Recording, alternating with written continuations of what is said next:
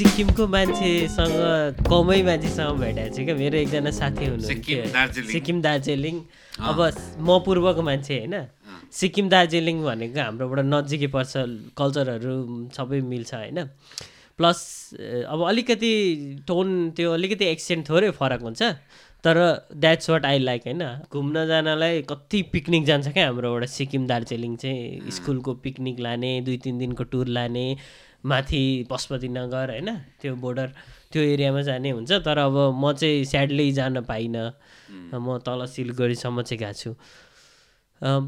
एकदम खुसी लाग्यो क्या दाइले। मैले तपाईँलाई भेट्दाखेरि यति एक्साइटेड थिएँ तपाईँको बारेमा सुन्ने बित्तिकै, किनभने म अकल्यान्ड आएपछि त्यति नेपालीहरू भेटेको छुइनँ। अनि दाइले, अर्को अर्जुन दाइले मलाई चाहिँ, एकजना दाइ हुनुहुन्छ and he is from Sikkim, अनि त्यस पछाडि he is working in Auckland council. अनि अलिअलि अरू कुराहरू सुनेपछि चाहिँ आई वाज सो एक्साइटेड होइन।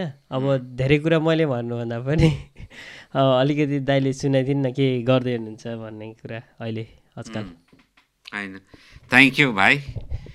अब तिमीले त भनिहाल्यौ, तिमी एक्साइटेड भयो होइन। म चाहिँ अब तिमी भन्दा पनि ज्यादा एक्साइटेड भएँ, किनभने अब हाम्रो नेपाली समाज सोसाइटीमा अब तिमी जस्तो भाइहरू पाउनु एकदम गाह्रो छ क्या, जो चाहिँ अब एकदम एन्टरप्राइजिङ, नयाँ नयाँ चिज गर्ने, नयाँ एक्सपेरिमेन्ट गर्ने, अन्त आफ्नो कम्फर्ट जोनबाट निस्केर अनोखा अनोखा चिज गर्ने।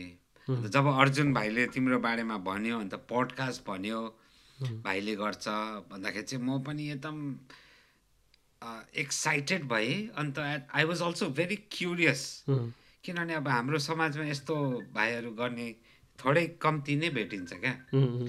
अन्त त्यही क्युरियोसिटी, एक्साइटमेन्टले गर्दा अन्त मैले अर्जुनलाई नि तुरन्त भनिहालेँ क्या, म चाहिँ यस्तो भाइलाई भेटिहाल्छु भने। अन्त मेन त तिमी एकखेप मलाई घरमा भेट्नु आयो नि। अन्त टु बी भेरी अनेस्ट, म त अब एकदम स्योर थिइनँ अब के हो, अब तिमी को हो, कस्तो गर्छौ, अब पोडकास्ट गर्छौ। अन्त मेरोमा अब पुरा सवालहरू थियो क्या दिमागमा, अब भाइ चाहिँ कस्तो हो, के गर्छ, अब कस्तो कन्टेन्ट गर्छ, एकदम खिल्लीवाला कन्टेन्ट गर्छ कि एकदम सिरियस गर्छ। तर जब तिमीले आफ्नो युट्युब च्यानल देखायौ नि, अन्त त्यहाँ चाहिँ हाम्रो नेपाल समाजको जति मान्छेहरूले चाहिँ एकदम सङ्घर्ष गरेर केही न केही अचिभ गरेको थियो लाइफमा क्या। अन्त लाइफमा अरूलाई प्रुभ गरेको थियो कि हाम्रो नेपाली जाति, हाम्रो नेपाली मान्छे पनि अरू हेरी कमी छैन। अन्त त्यो आर्टिकल अन्त तिम्रो भिडियोहरू हेरेर चाहिँ मलाई भित्रबाट एकदम अब म पनि प्रेरणा पुरा पाएँ क्या तिम्रो च्यानल हेरेर चाहिँ। मेरो चाहिँ मकसद त्यही हो, हाम्रो नेपाली भाइ दाजुबहिनी, दिदीबहिनी, भाइहरूलाई चाहिँ गाइड गर्ने क्या। अन्त प्रायः त त्यही हो, एनी माइग्रेन्ट चाहे कुनै पनि कन्ट्रीमा होस्, यहाँ मैले 4 सालमा जो एक्सपिरियन्स गरेँ, अब 4 साल मात्रै होइन, यहाँ म कति मान्छेहरूसँग, हाम्रो माइग्रेन्टहरूसँग बसेर चाहिँ त्यो एक्सपिरियन्स गेन गरेको छु, त्यो चाहिँ म सेयर गर्न चाहन्छु मान्छेहरूसँग, हाम्रो नेपाली दाजुभाइहरूसँग। अन्त उहाँले चाहिँ मलाई कन्ट्याक्ट, मेरो पोर्टफोलियो पनि छ जो चाहिँ अहिले लिङ्क म सेयर गर्छु विक्समा। फोन पनि गर्दा हुन्छ, इमेल पनि गर्दा हुन्छ। त म चाहिँ यो कन्सल्टिङ सर्भिस प्रोभाइड गर्ने मान्छेहरूलाई गाइड। अब गाइड के भन्दाखेरि चाहिँ, one is before you migrate and once you migrate, यो दुईवटा कुरा चाहिँ क्या। अन्त मेबी स्पेसली यहाँ आएपछि चाहिँ आफ्नो प्रोफाइल कसरी बनाउने, right from basic things like CV कसरी बनाउने तिम्रो लिङ्क्डइनमा, अन्त तिम्रो जब या प्रोफेसन हेरेर आफूलाई कसरी सेल्फ मार्केट गर्ने हो, यो सब एकदम क्रुसल चिज। किनभने आजकल सबैकोमा नलेज छ, गुगलले गर्दा सबैलाई थाहा छ के हो। तर how do you differentiate one apple from the other, त्यो डिफ्रेन्सिएसन चाहिँ तिम्रो आफ्नो प्रेजेन्टेसनमा आउँछ। अन्त ओभरअल पर्सनालिटी ग्रुमिङ, अन्त प्रेजेन्टेबिलिटी कसरी एन्हान्स बढाउनु हो, त्यो गाइडेन्स चाहिँ I am more than happy to give. अब किन भन्दाखेरि आउने बित्तिकै मैले कति 2 सालमा सिधा लिङ्कन युनिभर्सिटीमा काम पाएँ। त्यसको अगाडि म प्राइभेट कन्ट्र्याक्टिङ गर्दै थिएँ as an independent instructional designer. New Zealand ट्रान्सपोर्टसँग काम गरेँ, विनटेक युनिभर्सिटीसँग काम गरेँ। अब अहिले चाहिँ म अकल्यान्ड काउन्सिलमा हाम्रो जो कर्पोरेट अफिस, अब अकल्यान्ड काउन्सिल चाहिँ कस्तो भन्दाखेरि दे आर 12,000 इम्प्लोइज, 12,000, जसमा चाहिँ 8वटा डिफ्रेन्ट कम्पनीजसँगै काम गर्छ।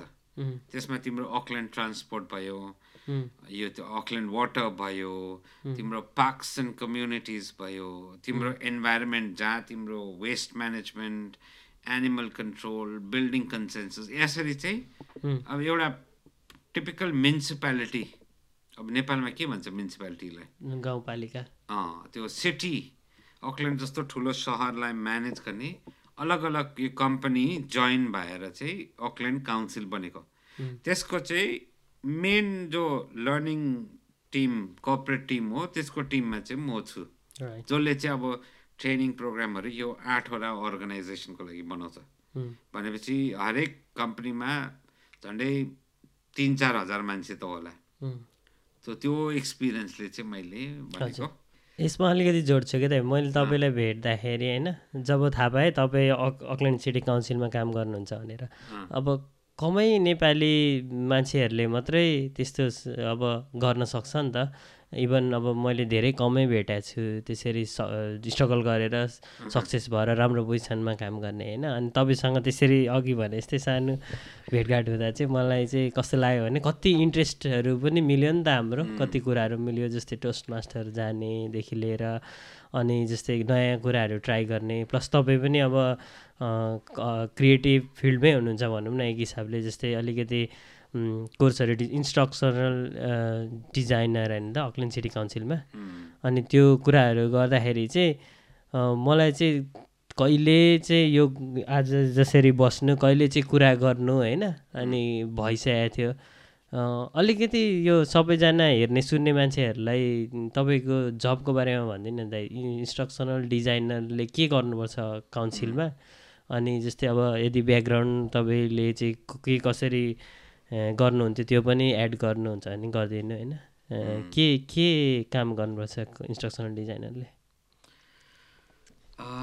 हुनु त अब अकल्यान्ड काउन्सिल अब काम पाउनु सानोतिनो अचिभमेन्टै हो, किनभने अब यहाँको पुरा सिटीको बारेमा काम गर्छौँ है। अन्त हाम्रो इन्स्ट्रक्सनल डिजाइनर जो हामी भन्छौँ आजको डेटमा चाहिँ एउटा कुनै पनि प्रोफेसनल जुनै पनि इन्डस्ट्रीमा होस्, उनीहरूलाई चाहिँ वर्क स्पेसमा क्या कसरी आफूलाई पेस गर्नुपर्ने, कसरी आफ्नो साथीभाइहरूसँग अफिसमा काम गर्नुपर्ने, कसरी आफ्नो काम कार्यहरू जो उनीहरूलाई दिन्छ उसको अचिभ कसरी गर्नुपर्ने हो, त्यो चाहिँ इन्स्ट्रक्सनल डिजाइनरको काम हुन्छ क्या।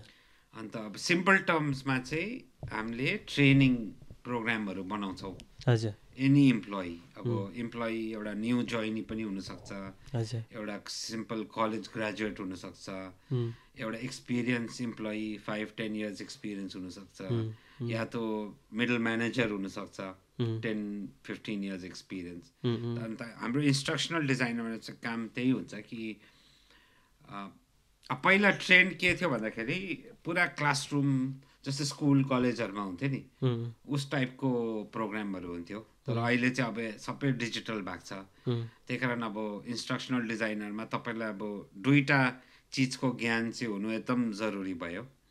एउटा चाहिँ कुनै पनि चिज कसै इम्प्लोइलाई अब सिकाउनु पर्यो भने त्यो कसरी सिकाउने होइन, कि त गेम गरेर हुन्छ, कि त एक्टिभिटी गरेर, कि त कन्सेप्टहरू सिकाएर, कि त अब स्टोरीहरू भनेर, अब त्यो अलिक विभिन्न तरिकाहरू हुन्छ।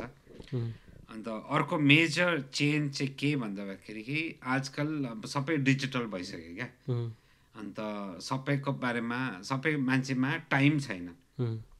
अन्त डिजिटल टेक्नोलोजी यस्तो एडभान्स भएको छ मान्छेले अब जस्तै बिहान बसमा अब अफिस जाँदैछ अरे उनीहरूलाई अब फोनमै त्यो ट्रेनिङ चाहियो सानो क्याप्सुल 10 मिनट 15 मिनटको पहिला अब 5-10 वर्ष अगाडि चाहिँ पुरा अब 1 दिनको 2 दिनको 1 हप्ताको ट्रेनिङ हुन्थ्यो तर आजकल चाहिँ अब टाइम यस्तो चेन्ज भएको छ मान्छेले अब 15 मिनट 20 मिनटमा त्यो जस्तै अब तिम्रो फिल्ड पनि एकदम अनोखा हो एकदम च्यालेन्जिङ हो बिजनेस इन्फर्मेटिक्स होइन अब त्यसमा दुईवटा चिज भयो एउटा त बिजनेस के हो कसरी म्यानेज गर्नुपर्ने अन्त अर्को एस्पेक्ट भयो इन्फर्मेसन अब त्यसमा मैले तिमीलाई केही सिकाउनु पऱ्यो भने अब मेरोमा टाइम छैन तिम्रोमा टाइम छैन एउटा क्लासरुममा अब 1 साल बसेर सिकाउनु पर्ने अब हामीले चाहिँ एउटा यस्तो कन्टेन्ट बनाउनु पर्यो जस्तो कि अब short and crisp to the point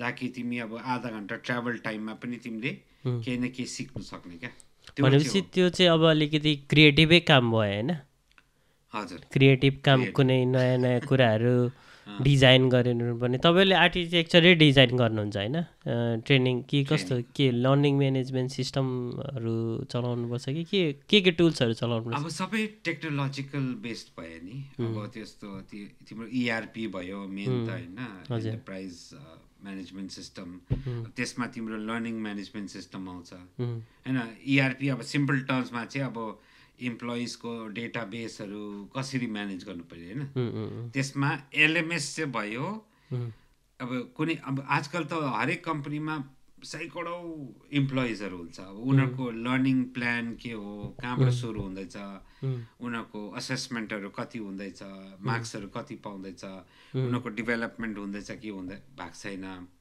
साथै साथ यो लर्निङ म्यानेजमेन्ट सिस्टम जहाँ चाहिँ अब सिम्पल टर्म्समा चाहिँ जुन चाहिँ अब तपाईँको आइटी युज गरेर हामीले उनीहरूको प्रोग्रामहरू बनाउँछौँ त्यो चाहिँ इन्टरनेटमा या उनीहरूको इन्टरनेटमा जो अभाइलेबल हुन्छ त्यो चाहिँ हाम्रो एलएमएस भयो त्यसले चाहिँ अब कुनै पनि इम्प्लोइको लर्निङ प्लान लर्निङ जर्नी हामीले ट्र्याक गर्न सक्छौँ अन्त त्यसमा आजकलको डेटमा अब कोही पनि हाम्रो युवा पिँढीहरू अब इन्स्ट्रक्सनल डिजाइनरमा उनीहरूको इन्ट्रेस्ट छ भने चाहिँ अब दुईवटा कुरा उनीहरूलाई एकदम जरुरी भयो एउटा चाहिँ अडल्ट टिचिङ भनेपछि अब स्टुडेन्ट र अडल्टमा पुरा फरक हुन्छ क्या अब स्टुडेन्टमा के हुन्छ भन्दाखेरि अब लेक्चरहरू आएर पुरा बताउँथ्यो यो यस्तो यस्तो यस्तो यस्तो पुरा टेल अप्रोच युज हुन्छ क्या तर अब अडल्टमा चाहिँ it has to be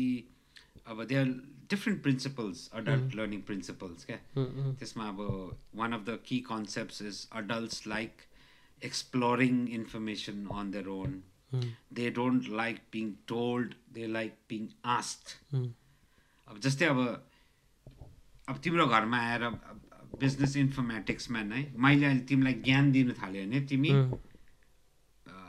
irritated भइहाल्छौ किनभने तिम्रोमा अलरेडी एक्जिस्टिङ नलेज छ क्या त्यही कारण अडल्ट्समा चाहिँ there is a different way of teaching and training adults like more of doing त इन्स्ट्रक्सनल डिजाइनमा आउनुको लागि चाहिँ यो चाहिँ एकदम नेसेसरी हुन्छ कि एउटा ग्रोन मान्छे एउटा एडल्टले चाहिँ कसरी सिक्छ हो त्यो बुझ्नु चाहिँ एकदम इम्पोर्टेन्ट छ अन्त साथ आजकल everything has become very digital so तिमीलाई अब नयाँ डिजिटल टुल्स जहाँ चाहिँ हामीले अब ट्रेनिङहरू प्रोग्राम्सहरू बनाउँछौँ जस्तै बेसिक त अब तिम्रो एमएस अफिस भइगयो अलिक एडभान्स तिम्रो आर्टिकुलेट स्टोरी लाइन भयो अझै एडभान्स तिम्रो फोटोसपहरू भयो इन डिजाइन अब यो एकदम विभिन्न टुल्सहरू छ अब टुल्समा पनि तिम्रो आजकल त एनिमेसन एकदम चल्दैछ भिडियोग्राफी पुरा चल्दैछ अब सिम्पल थिङ लाइक युट्युब कसरी युज गर्ने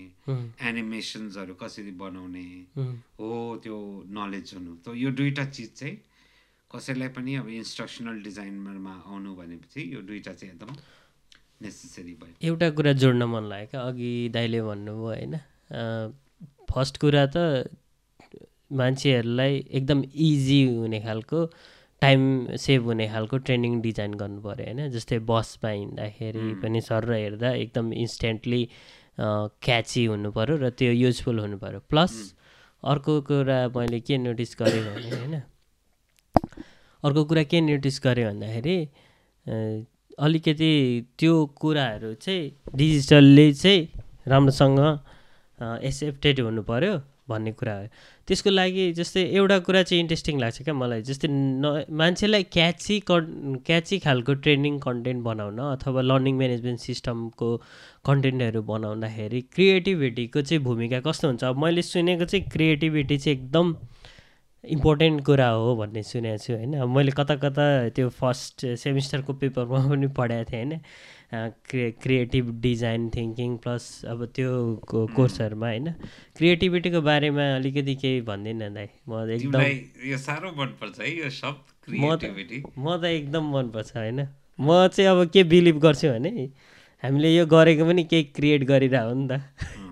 भलै maybe that's not the meaning of creativity, तर आई थिङ्क द्याट वे होइन। त्यो तपाईँको जब कन्टेक्स्टमा चाहिँ क्रिएटिभिटीले कसरी हाम्रो इम्पोर्टेन्स दिन्छ? जब कन्टेक्स्ट चाहिँ होइन, तर अब क्रिएटिभिटी यो वर्डै एकदम मान्छेलाई लाग्छ कि सबैलाई उसको अन्डरस्ट्यान्डिङ छ भनेर क्या, तर यो शब्द जुन चाहिँ छ क्रिएटिभिटी एकदम ठुलो हो। जस्तै अब तिमीलाई मैले सोधेँ अरे होइन क्रिएटिभिटी के हो भन्दा तिम्रो यसको उत्तर के हुन्छ? क्रिएटिभिटी भनेको अब नयाँ, अब झट्ट सुन्दाखेरि चाहिँ नयाँ कुरा बनाउने जस्तो लाग्छ होइन। तर इनफ्याक्ट त्यो मान्छेले कसैले सोचेको कुराहरूलाई सिस्टमेटिक अथवा नन सिस्टमिक वेमा प्रेजेन्ट गरेर केही नयाँ कुरा अचिभ गर्नु जस्तो लाग्छ। यो चाहिँ मेरो डेफिनेसन है। होइन ठिकै भन्यो तिमीले, सिस्टमिक नन सिस्टमिक अन्त नयाँ चिज तर at the end of the day चाहिँ मिनिङफुल हुनु पर्यो जस्तो लाग्छ मलाई चाहिँ। ठिकै भन्यो। अब क्रिएटिभिटी हेर्दाखेरि किन म त अब काम गरेको झन्डै 25-30 वर्ष भइसक्यो होइन। हजुर, मैले काम 2000देखिको सुरु गरेको। हजुर, पहिला टिचिङ गरेँ, त्यहाँदेखि बिस्तारै बिस्तारै ट्रेनिङमा गएँ। अन्त त्यहाँ चाहिँ अब भन्नै पऱ्यो भने मेरै मिसकन्सेप्सन थियो क्या क्रिएटिभिटीको बारेमा। अन्त भरे बुझ्दै जाँदाखेरि चाहिँ यो मिसकन्सेप्सन चाहिँ प्रायः हाम्रो मनुष्य जातिमा हुँदो रहेछ क्या। किनभने अब पहिला अब सानो हुँदाखेरि मैले अब नयाँ नयाँ कुराहरू ट्राई गर्नु खोज्थेँ। अन्त अब सिम्पल चिज होइन, म्युजिक म अब अलिक गिटार बजाउँछु, अलिक गीत गाउँछु होइन। अन्त हाम्रो अब हुन्छ नि साथीभाइमा कतिले चाहिँ अब इन्करेज गर्ने, तर प्रायःले चाहिँ अब डिस्करेज गर्ने क्या। त उनीहरूले भन्थ्यो ए तँ त क्रिएटिभ छैनस् क्या, तैँले त नयाँ केही बनाएको छैनस्। अन्त त्यो थियो। अब कुनै फिल्डमा पनि जाँदाखेरि अब जस्तै पेन्टिङ गर्दैछ कसैले होइन, अब उसले नयाँ चिज क्रिएटिभ ऊ भएकै छैन। जस्तै म्युजिकमा पनि अब Vipul Chhetri, a fantastic example, you know, he created a new genre, not created but then त्यो पुरानो हाम्रो जुन चाहिँ फोक थियो त्यसैलाई उसले रिभाइभ गरायो क्या। इनोभेट होइन, त्यहाँ आउँदैछु म आउँदैछु। त्यही मिसकन्सेप्सन थियो। अब लेमन टर्म्समा चाहिँ कसैलाई पनि क्रिएटिभ भन्दाखेरि चाहिँ अब नर्मल मान्छेले चाहिँ त्यही सोच्छ क्या, अब नयाँ कुनै अनौखा चिज बनाउनु पर्यो। But sadly that is not what creativity is. किनभने हाम्रो मनुष्य जातिमा त्यो काबिलियतै छैन नयाँ चिज बनाउने। अन्त त्यो डेफिनेसन अफ क्रिएटिभिटी मतलब नयाँ चिज बनाउनु त्यो चाहिँ एकदम गलत हो। किनभने अब नयाँ चिज भनेको अब मोस्ट रिसेन्ट हामीले अब जस्तै टेलिफोन हेऱ्यो होइन, अहिले त के छ मोबाइल फोन छ। त्यसको अगाडि के थियो? त्यसको अगाडि त्यो डायल गर्ने फोन थियो होइन। त्यसको अगाडि के थियो? त्यसको अगाडि टेलिग्राम थियो। त्यसको अगाडि के थियो? परेवा पोस्ट थियो। त्यसको अगाडि परेवा थियो। भन्नु खोजेको चाहिँ हामीले गर्नु त एउटै चिज गरेको, तर त्यसको माध्यम चाहिँ चेन्ज हुँदै गएको क्या। त्यो क्रिएटिभ त होइन नि त। किनभने हामीले एन्ड अफ द डे कम्युनिकेटै गरेको। पहिला परेवा युज गर्थ्यो भने अहिले मोबाइल गर्छ। त्यही कारण क्रिएटिभिटी भनेपछि हामीले नयाँ चिज त केही बनाएकै छैन। जस्तै हामीले भन्छ the most recent creative thing we did was to create a wheel. चक्का होइन गाडी हेऱ्यो नि अहिले टेस्ला तिमीले हेर न द्याट्स नथिङ बट त्यही व्हिललाई हामीले इम्प्रुभ गर्दै गएको so as humans we have ability to improve to innovate. That is creativity. But we don't have the potential to create new things all the time. Right. अन्त त्यो misconception चाहिँ हामीले हटाउनु पर्यो क्या अन्त म युवा पिँढीलाई त्यही भन्छु जस्तै अब विपुल छेत्रीलाई हेर अहिले उहाँ एउटा म्युजिसियन अब ग्रामी प्यानलमा सेलेक्ट भएको छ किन भन्दाखेरि उसले के गर्यो त्यही म्युजिकलाई इम्प्रुभ गरेर इम्प्रोभाइज गरेर उसले फोक म्युजिकलाई मोडर्न ट्विस्ट दिएर त्यो मिक्स गरेर and that is kind of innovative way of creating यसमा एउटा कुरा जोड्न मन लाग्यो क्या इनोभेसनको बारेमा पनि मान्छेको मिसकन्सेप्सन छ क्या lot of the people think innovation is same as invention होइन विच इज नट ट्रु होइन त दाइ ट्रु इनोभेसन भनेको छुट्टै हो र इन्भेन्सन भनेको इनोभेसन भनेको चाहिँ इम्प्रुभमेन्ट ल्याउनु कुनै पनि चिजमा सानो सानो इम्प्रुभमेन्ट अन्त invention is creative to create something new अन्त मोस्टली युवा पिँढी चाहिँ त्यसमै हार मान्छ क्या अब जब उनीहरूले म्युजिक सिक्दैछ या नयाँ कला सिक्दैछ या कुनै प्रोफेसनमा गर्दैछ उनीहरूले चाहिँ एक्सपेक्टेसन एकदम माथि हुन्छ क्या उनीहरूले सोच्छ कि मैले कोही नयाँ चिज डरलाग्दो चिज गर्नुपर्छ बट द्याट्स नट लाइफ हामीले त्यही चिज अलिक इम्प्रुभ गरेर अलिक अनौखा तरिकाले हामीले प्रेजेन्ट गऱ्यो भने अब जस्तै हामी हेर न पोडकास्टै भयो होइन अब यही पोडकास्ट कति सालदेखि चलेर आएको छ तर अब जस्तै तिमी पुरु भाइले एउटा अनौखा तरिकाले बट त्यही पुरानो सिस्टमलाई इम्प्रुभ गरेर तिमीले कन्टेन्ट प्रेजेन्ट गर्यो भने तिम्रो च्यानलको भ्युज बढ्छ that is something that's doable and that is innovation होइन त्यही कारण युवा पिँढीलाई चाहिँ त्यही म सन्देश दिन चाहन्छु कि ज्यादा इन्भेन्सनमा फोकस गरेर हार नखानु क्या तर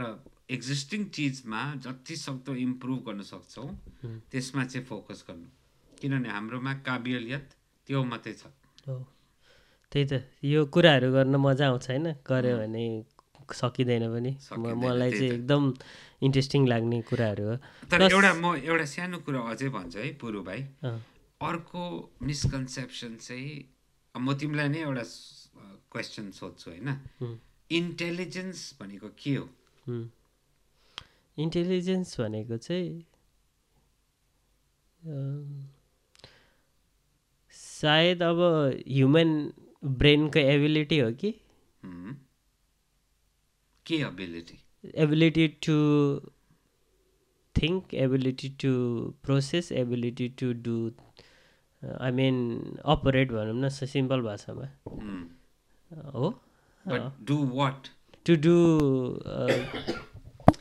अघिले भने जस्तै क्रिएटिभ अथवा non creative thing to do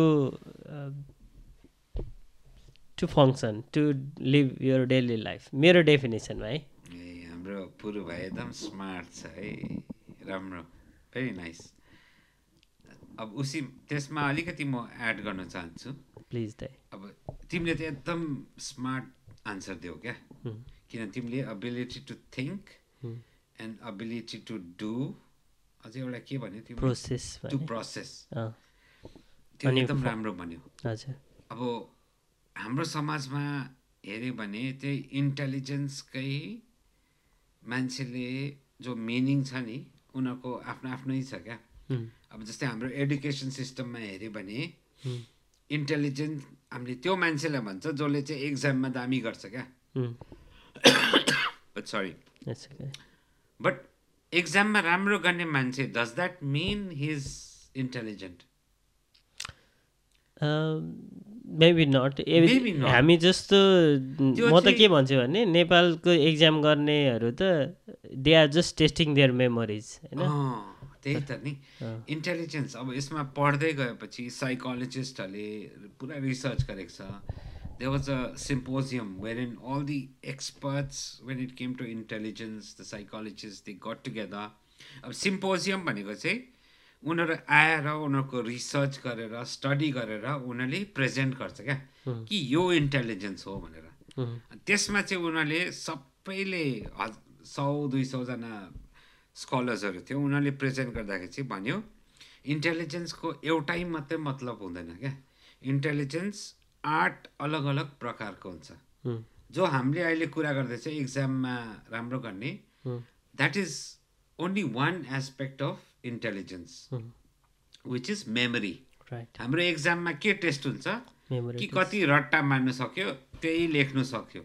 but memory is only one part of intelligence. And surprisingly memory त्यो ऱ्याङ्किङमा हेऱ्यो भने नम्बर 6मा आउँदो रहेछ. इन्टेलिजेन्स भनेको 8वटा पार्ट्स हुँदो रहेछ इन्टेलिजेन्समा क्या. 8वटा मिक्स भएर चाहिँ भन्नु सक्दैन कि यो मान्छे इन्टेलिजेन्स. त्यसमा 8मा 6 नम्बरमा चाहिँ तिम्रो मेमोरी आउँदो रहेछ. अब सोच नम्बर 1मा के होला. नम्बर 1मा तिमीले आन्सर दिइसक्यौ. तिमीले थिङ्क भन्यो नि. थिङ्क, हजुर. That is number 1. थिङ्क भनेको चाहिँ प्रब्लम सल्भिङ. हामीले भन्छ नि स्ट्रिट स्मार्ट. अब जसले चाहिँ अब जस्तै आज हाम्रो एक्जाम्पलमा म सिटीमा आउनु, ट्राफिक पाउँछ, पार्किङ पाउँछ. अब that is a being street smart, you know, finding a solution. So problem solving ability, somebody who is able to resolve the day to day issues, त्यो चाहिँ नम्बर 1मा आउँदो रहेछ. राइट. अन्त त्यसमा अरू एस्पेक्ट्स हेऱ्यो भने तिम्रो linguistic ability, that is also intelligence. क्योंकि अब आजकलको जमानामा त communication is as important as eating or sleeping. तिमी नम्बर 1 होला, तिमी बिल गेट्सै होला. अब हेर न, बिल गेट्स र स्टिभ जब्सलाई हेर, दुईजनामा फरक के छ. स्टिभ जब्सको हेर कम्युनिकेसन कस्तो अब्बल क्वालिटीको छ. बिल गेट्सले ल्याङलुङ ल्याङलुङ ल्याङलुङ गर्दै गर्छ होइन. So linguistic ability. त्यहाँदेखि अर्को तिम्रो भयो यो रिजनिङ एबिलिटी होइन. अर्को भयो तिम्रो यो म्याथमेटिकल, यो न्युमेरिक एबिलिटी. अर्को भयो स्पेसल. सो इन्टेलिजेन्सको मतलब रट्टा मारेर एक्जाम दिनु मात्रै होइन क्या. इन्टेलिजेन्सको मतलब म्युजिकल एबिलिटी, त्यो पनि इन्टेलिजेन्स हो.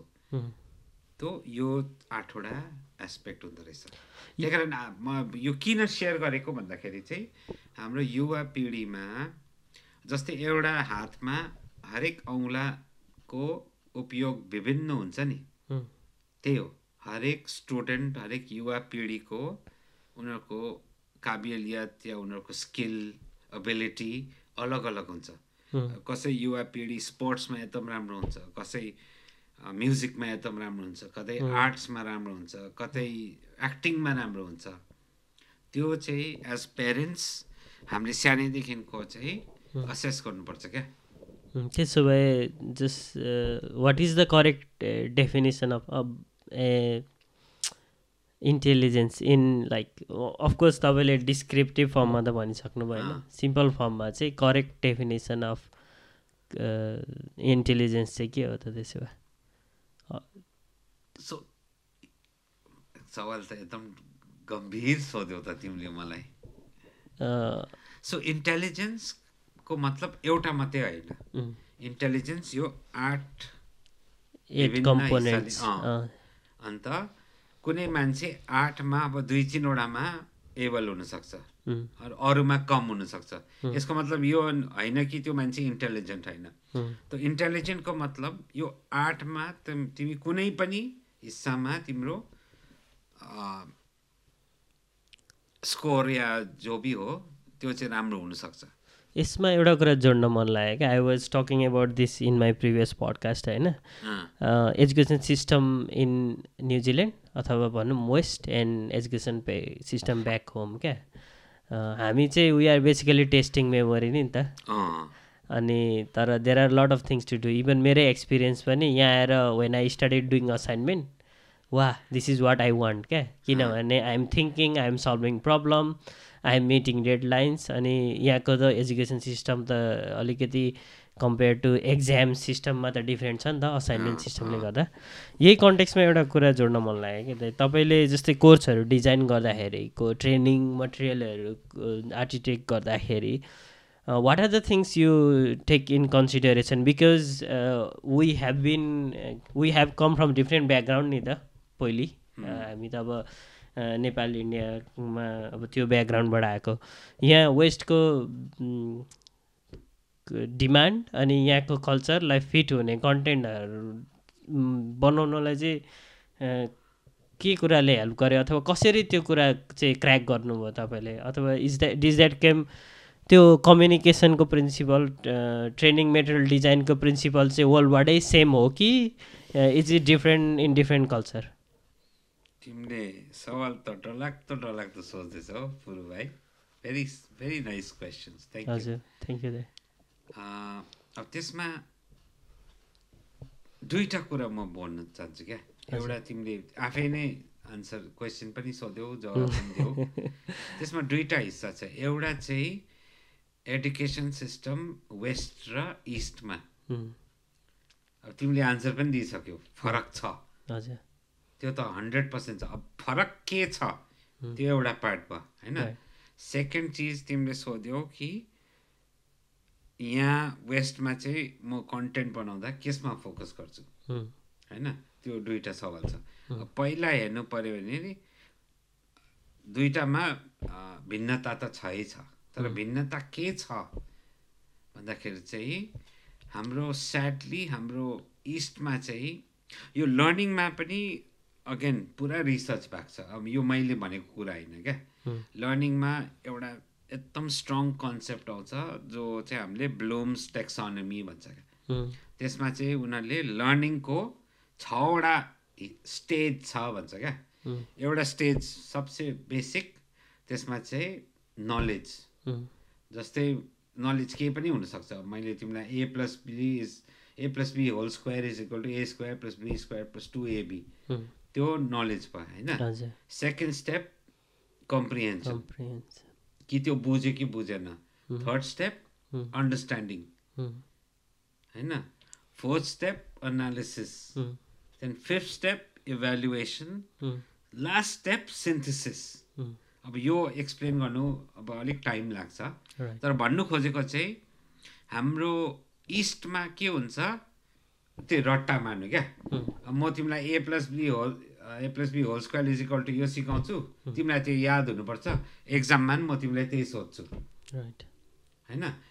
फर्स्ट 3 लेभल मात्रै टेस्ट हुन्छ। तर वेस्टमा चाहिँ जस्तै तिमीले आफै भन्यौ, मलाई चाहिँ सोच्नु, थिङ्क गर्नु, एनालाइज गर्नु, रेस्पोन्ड गर्नु हो, त्यो चाहिँ माथि लेभलको हो नि त लर्निङ। यो एनालिसिस, इभ्यालुएसन, सिन्थेसिस, यो 3टा लेभल चाहिँ वेस्टमा ज्यादा फोकस हुन्छ। त्यही कारण तिमीले कुनै पनि वेस्टमा कलेजमा गयो भने नि लेक्चररले आएर लेक्चर दिँदैन, लेक्चररले आएर अलिअलि लेक्चर दिँदैन, तर तिमीलाई मेन थिङ असाइनमेन्ट दिन्छ।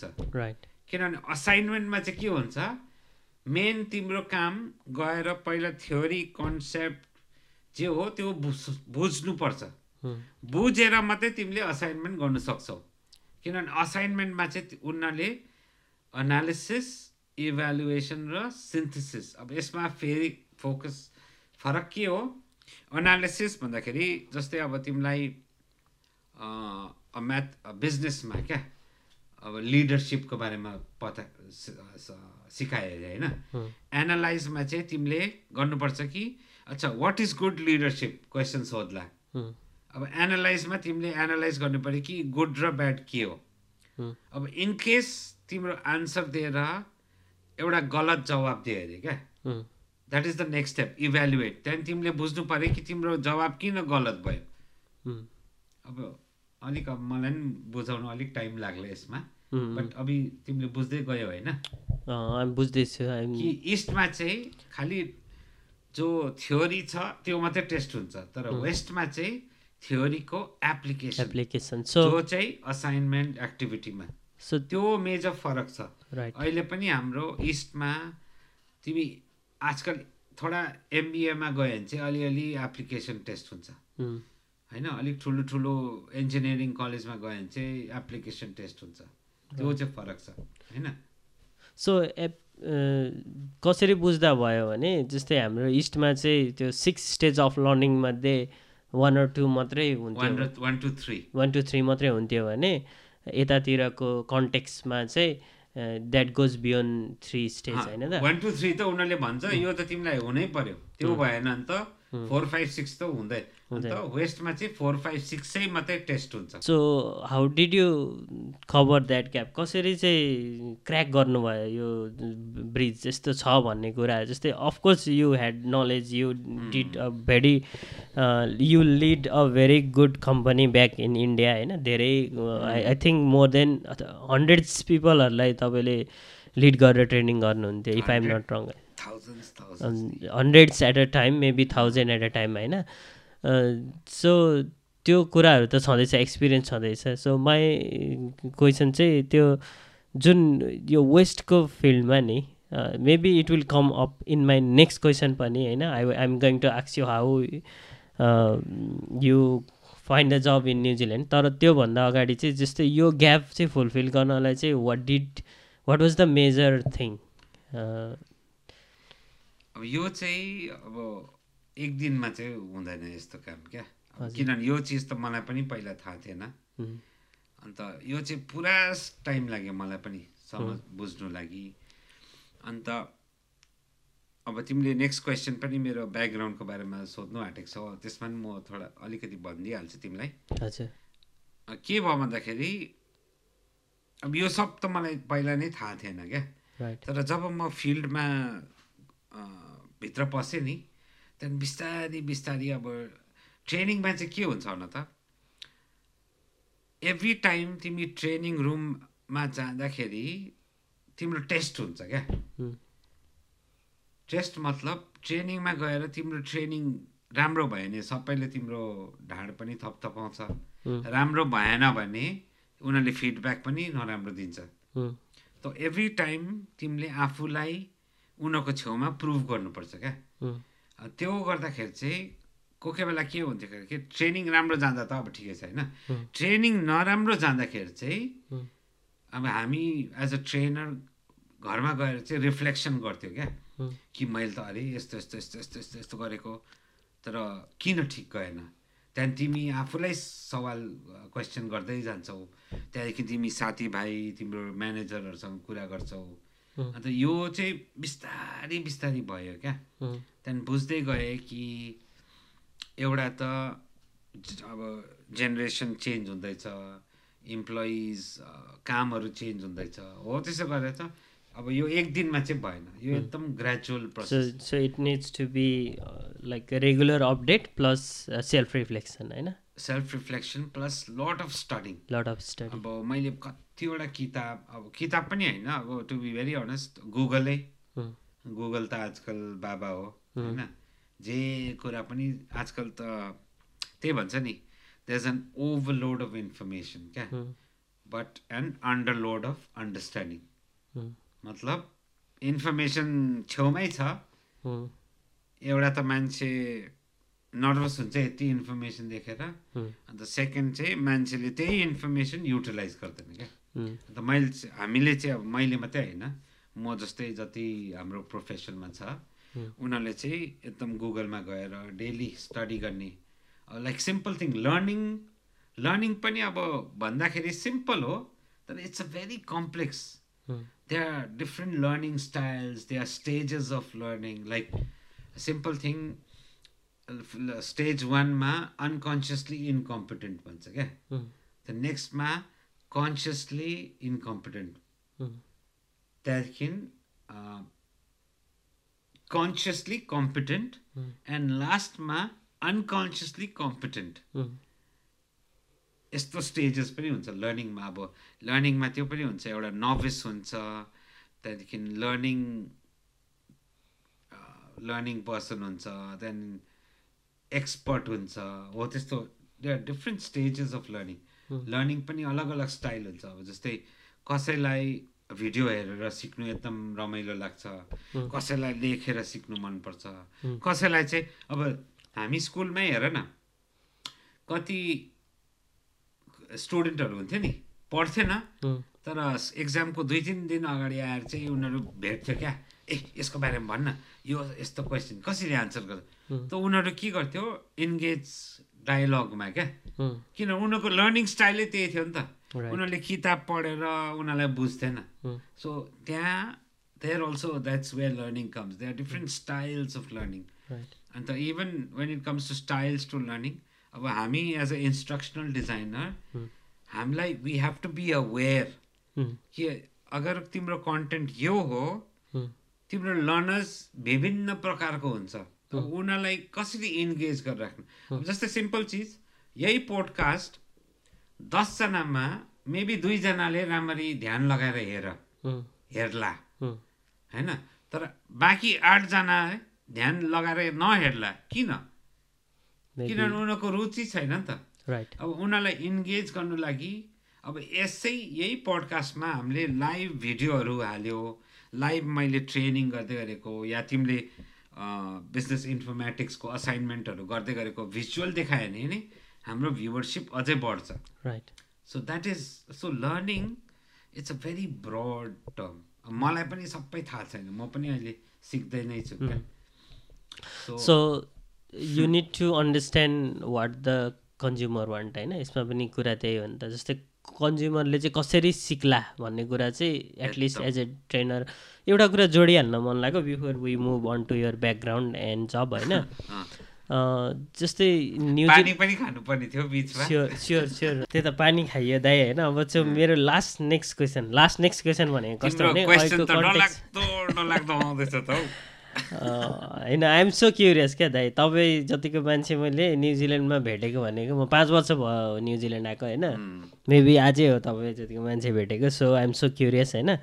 सो त्यो 6 लेभल अफ लर्निङकै कुरामा होइन, जस्तै न्युजिल्यान्डको कन्टेक्समा जस्तै तपाईँले धेरै स्टुडेन्ट्सहरू पनि भेट्नुभयो होला, ट्रेनर भेट्नुभयो, वर्क कलिग भेट्नुभयो, अथवा ओभरअल एकाडेमिक प्लस कर्पोरेट वर्ल्डमा काम गर्ने मान्छेहरू भेट्नुभयो नि, कतिको कन्सियसनेस छ यहाँको ओभरअलमा? जस्तै एजुकेसनको हिसाबले हेर्ने हो भने New Zealand is the young country नि त होइन, त्योभन्दा अगाडि युएस अनि युके अनि युरोप स्पेसली होइन, they have done lot of millions of work in academics नि त होइन, तर न्युजिल्यान्ड त यङ छ नि त। सो न्युजिल्यान्डको लेभलमा त्यो कन्सियसनेस कति छ यहाँको भनौँ न, यहाँ बस्ने मान्छे काम गर्ने अथवा ओभरअल कलेजहरू त्यो टाइपमा चाहिँ? फेरि तिमीले डरलाग्दो सवाल सोध्यौ। तपाईँलाई केही डर लाग्दो हुनु दाइ, तपाईँ त्यत्रो एक्सपिरियन्स भएको मान्छे, त्यो डर लाग्दै छैन नि? अब हुनु त मेरो पनि लिमिटेड एक्सपिरियन्स छ, किनभने यहाँ आएर म अब ठुल्ठुलो युनिभर्सिटी त पढिनँ, सानो पोलिटेक्निकहरू पढेँ। अब यहाँ तर काम गर्नु चाहिँ मैले सिनियर मान्छेहरूसँग काम गर्दैछु। हजुर। अब त्यसमा अब त्यो नजरियाले हेऱ्यो भने चाहिँ अहिलेसम्म, किनभने म विदेशमा इन्डियामा अलिक ठुल्ठुलो क्लायन्टहरूसँग काम गरेको, जस्तै गुगलमा काम गरेँ, Samsung, US embassy, British high commission, Bank of America, Scotland, I mean the list is endless. अब मैले अब ठुल्ठुलो कुरा गरेको होइन, तर त्यत्रो ठुलो कम्पनी भएपछि उनीहरूमा केही न केही चाहिँ फरक थियो क्या, त्यही कारण उनीहरू त्यत्रो ठुलो कम्पनी भएको। राइट। अन्त अब to cut a long story short, त्यहाँ चाहिँ के हुन्थ्यो भन्दाखेरि every time when I used to meet clients, there were some clients who were so captivating. उनीहरूसँग बसेर 2 मिनट बोल्दा used to be in awe. अब यस्तो strong personality plus tons of knowledge क्या। अन्त उनीहरूले क्वेसन पनि सोद्धा यस्तो डरलाग्दो क्वेसन सोध्थ्यो, अब जसको तिम्रोमा जवाबै हुन्थेन क्या। अन्त कोही कोही बेला तिमीले क्वेसन सोद्धा उनीहरूले जवाब यस्तो दिन्थ्यो कि अब तिमी दङ्ग पर्थ्यौ।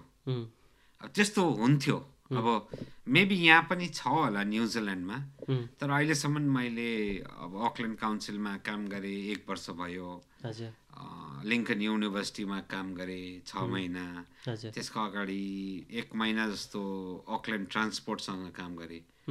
तर अनफर्चुनेटली यति अब 3-4 सालमा चाहिँ मैले त्यस्तो मान्छे चाहिँ न्युजिल्यान्डमा भेटेको छुइनँ। अपर्च्युनिटी चाहिँ हामी जस्तो माइग्रेन्ट्सलाई चाहिँ एकदम पुरै छ क्या। अब हामीले माइग्रेन्ट भनिहाल्यौँ, त्यही कारण अब हाम्रो जो युवा पिँढीले हेर्दैछ, कुनै पनि बाहिर विदेशमा एकपल्ट आफ्नो जीवनमा जानु चाहिँ हामी सबैलाई इन्करेज गर्छौँ क्या। किनभने हाम्रो नेपाल भयो, हाम्रो दार्जिलिङ सिक्किम पहाडबाट हाम्रो त्यो सोच विचारै एकदम अलग फरक छ क्या। नराम्रो छ भन्दिनँ, फरक छ।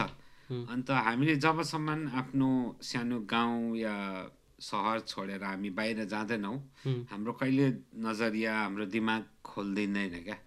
चाहे न्युजिल्यान्ड होस् या क्यानाडा होस्, अब जहाँ आफ्नो इच्छा छ त्यहीँ जानु, तर एकखेप चाहिँ जिन्दगीमा जानु। हुन्छ दाइ, यसमा जोडिदिनु न, हाउ वाज यर जर्नी? कसरी आइपुग्नु भयो New Zealand, plus what did you do in India? अघि मैले इन्डिया भने, तर I think it wasn't clear for those who were listening, होइन? जर्नी भन्दिनँ, कसरी यो प्रोफेसनल जर्नी भनौँ न। प्रोफेसनल अब भन्ने पऱ्यो भने त म त कोही सुपरम्यान, सुपर ह्युमन हामी त कोही होइनौँ, होइन? हामी सबै साधारण मान्छे हो। तर सायद हाम्रोमा या अरूमा फरक त्यही होला कि हामी जिन्दगीको कुनै पनि पडाउ आउँदा केही न केही हामी त्यहाँबाट सिकेर अघि बढ्नु इच्छा राख्छौँ क्या। त्यसले गर्दा मेबी सायद मैले यस्तो राम्रो काम पनि पाएँ होला। त त्यही भयो। अब पहिला विदेश आउँदाखेरि अब खास चाहिँ मैले पुरा स्टडी रिसर्च गर्नुपर्ने थियो रहेछ क्या। अन्त त्यो चाहिँ मेरोबाट अलिकति कमी भयो, किनभने अब रिसर्च स्टडी गरेको भए सायद म मेन्टली, इमोसनली, फिजिकली, इकोनोमिकली अझै प्रिपेयर हुन्थ्यो होला क्या। अब किन भन्दाखेरि चाहिँ अब सानैदेखिको रहर थियो बाहिर जाने, अन्त एकखेप अब त्यो मौका पाउँदाखेरि एकदम खुसी भयो, साथैमा स्टुडेन्ट भिजा आयो। त्यो नोटमा चाहिँ स्टार्ट गर्छु। तर अब कुरा गर्दाखेरि पहिला न्युजिल्यान्डमा आउँदाखेरि अब एउटा पोलिटेक्निक रोटुरुवा जस्तो ठाउँमा पढाइ गरेँ, टोयोमा इन्स्टिट्युट अफ टेक्नोलोजी, जहाँ चाहिँ मैले एडल्ट टिचिङ गरेँ। अब त्यसमा राम्रो काम चाहिँ के गरेँ भन्दाखेरि मैले कोर्स चाहिँ एकदम रिसर्च गरेर सेलेक्ट गरेको थिएँ क्या। बट बटम लाइन चाहिँ त्यही हो, अब पहिला कहीँ पनि पढाइ गर्नु जानु अगाडि चाहिँ रिसर्च गर्नु, कहाँ पढ्ने, के पढ्ने, को हो lecturers, what is the content हो, त्यो गर्नुपर्ने थियो। त्यो अब रोटुरुमा गरेँ। It was a tough town, किनभने अब त्यहाँ जब्सहरू कम्ती थियो, so it was tough. I won't say it was challenging, तर एकदम लर्निङ एक्सपिरियन्स भयो। किनभने एउटा त अब हाम्रो लोनहरू लिएर आएको हुन्छ, म मात्रै होइन, कति हाम्रो विद्यार्थीहरू सबैजनाको। अन्त एज अ स्टुडेन्ट 20 घन्टा काम पाउनै पर्यो। तर हाम्रो रोटुरुवामा चाहिँ त्यो एकदम स्ट्रगल थियो क्या। किनभने अकल्यान्ड जस्तो, क्राइस्टचर्च जस्तो, वेलिङटन जस्तो काम, ह्यामिल्टन जस्तो पनि काम पाइन्थेन। अब त्यति बेला त केही थाहा थिएन। सो त्यो कोही बेला त हप्तामा 5 घन्टा मात्रै काम हुन्थ्यो। अब सोच, अब 5 घन्टामा त तिम्रो घरको रेन्ट पनि आउँदैन, ट्रान्सपोर्टेसन मात्रै आउला, होइन? त्यस्तो च्यालेन्जेस भयो। तर त्यसमा त्यही हो, मेरो मेन चाहिँ अब फोकस कहिले मैले लुज गरिनँ क्या। अब फाइनेन्सियली एकदम टाइट थियो, भनेको जस्तो गर्नु नपाउने, खानु नपाउने। अब रेस्टुरेन्टमा खानु मन पर्थ्यो, तर अब you couldn't, because you couldn't afford it, होइन? त्यसमा you had to be content, जो छ त्यही छ। तर त्यसमा अब डिस्ट्र्याक्सन पुरै आयो, किनभने मसँग पढ्नेहरू कतिजना चाहिँ अब हाम्रै, कति त नेपाली थियो, कति त एसियाको अरूहरू थियो, कति मोस्ट 80-90% चाहिँ उनीहरूको फोकस पैसा कमाउनुमा हुन्थ्यो क्या। अन्त उनीहरूको त्यो लङ टर्म सोचै हुन्थेन। लकिली फर मी हुनु त मलाई गाह्रो पर्यो, तर मैले चाहिँ त्यो फोकस कहिले लुज गरिनँ। अन्त पढाइ गर्दा पनि जति पनि एक्स्ट्रा टाइम हुन्थ्यो त्यो चाहिँ मैले एकदम प्रोडक्टिभली युज गर्न खोज्थेँ। कसरी भन्दाखेरि एउटा त पुरा नेटवर्क बनाउनु। अब त्यही म हस्टेलमा बस्थेँ क्या। हस्टेलमा जति सिनियरहरू छ उनीहरूसँग बसेर उनीहरूकोबाट नलेजहरू निकाल्नु। अर्को चाहिँ भलिन्टियरहरू पुरा गर्नु, जस्तै रोटरी क्लब भयो, तिम्रो टोस्ट मास्टर्स भयो, मल्टिकल्चरल काउन्सिल भयो। मेरो मकसद चाहिँ त्यही थियो, किन नयाँ देश नि त। अब जस्तै आइन्स्टाइनले पनि भन्छ नि क्या, स्टुपिडिटीको डेफिनेसन उसले के भन्छ भन्दाखेरि stupid is when the same person keeps on doing the same thing again and again and expect the same result and expects different result every time. Different result every time. त्यो चाहिँ stupidity क्या। And त्यो चाहिँ मलाई पहिला नै strike भएको थियो। अन्त मैले त्यही यहाँ आएर चाहिँ त्यही सोचेँ, अब जो मैले विदेशमा गरेँ त्यो देयर इज नो ग्यारेन्टी कि त्यही चिज यहाँ काम गर्छ क्या। त्यो चाहिँ मैले यहाँ बुझ्नु खोजेँ। पहिला आएर 2 वर्ष चाहिँ त्यही बुझ्नु खोजेँ कि अब नयाँ देशमा तरिका, कल्चर, कस्टम्स के हो, के गर्दा चाहिँ उनीहरूले एक्सेप्ट गर्छ, के गर्दा एक्सेप्ट गर्दैन, यहाँ चालचलन कस्तो हुनु पर्यो, कस्तो बोल्नु पर्यो, अब सिम्पल चिज कस्तो लुगा कपडा लाउनु पर्यो। Because all of this creates your personality and that personality impacts on the interview. अन्त त्यो मैले 2 वर्ष चाहिँ जति सक्दो यहाँकै गोराहरूसँग बसेर उनीहरूसँग सिक्नु खोजेँ क्या, के चाहिँ हो त्यो कुरा गर्नुभयो नि दाइ। त्यसमा what were the main challenges? जस्तै त्यो अफकोर्स फाइनेन्सियल्ली एउटा कुरा भयो होइन, काम नपाउने। एउटा कुरा चाहिँ म क्ल्यारिफाई गरिदिइहाल्छु सब सुन्नेहरूलाई। So you experienced enough to say that Rotorua is not better option compare to Auckland भन्ने कुरामा चाहिँ यु क्यान क्ल्यारिफाई द्याट होइन, for new students coming to New Zealand होइन? You experience enough to see. यस्तो black and white कहिले पनि हुँदैन क्या। So it's very wrong to say one is better than the other, right? So I won't say कि Auckland is better than Rotorua. अब रोटोरुवामा पनि कतिवटा कुरा राम्रो छ, तर depends on what you want. But अगर तिमीले जब्स मात्रै हेऱ्यो भने चाहिँ अभियसली अकल्यान्डमा अपर्च्युनिटिज ज्यादा छ। In terms of job opportunity Auckland is better होइन? So rather than saying Auckland is better than Rotorua, म चाहिँ हामी चाहिँ के भन्नु खोज्दैछौँ भन्दाखेरि तिमी कहीँ पनि जानु अगाडि रिसर्च गर्नु क्या त्यो ठाउँमा, हरेक ठाउँमा। जस्तै अब हामीले वेस्ट र इस्टमा पनि कम्पेयर गऱ्यौँ भने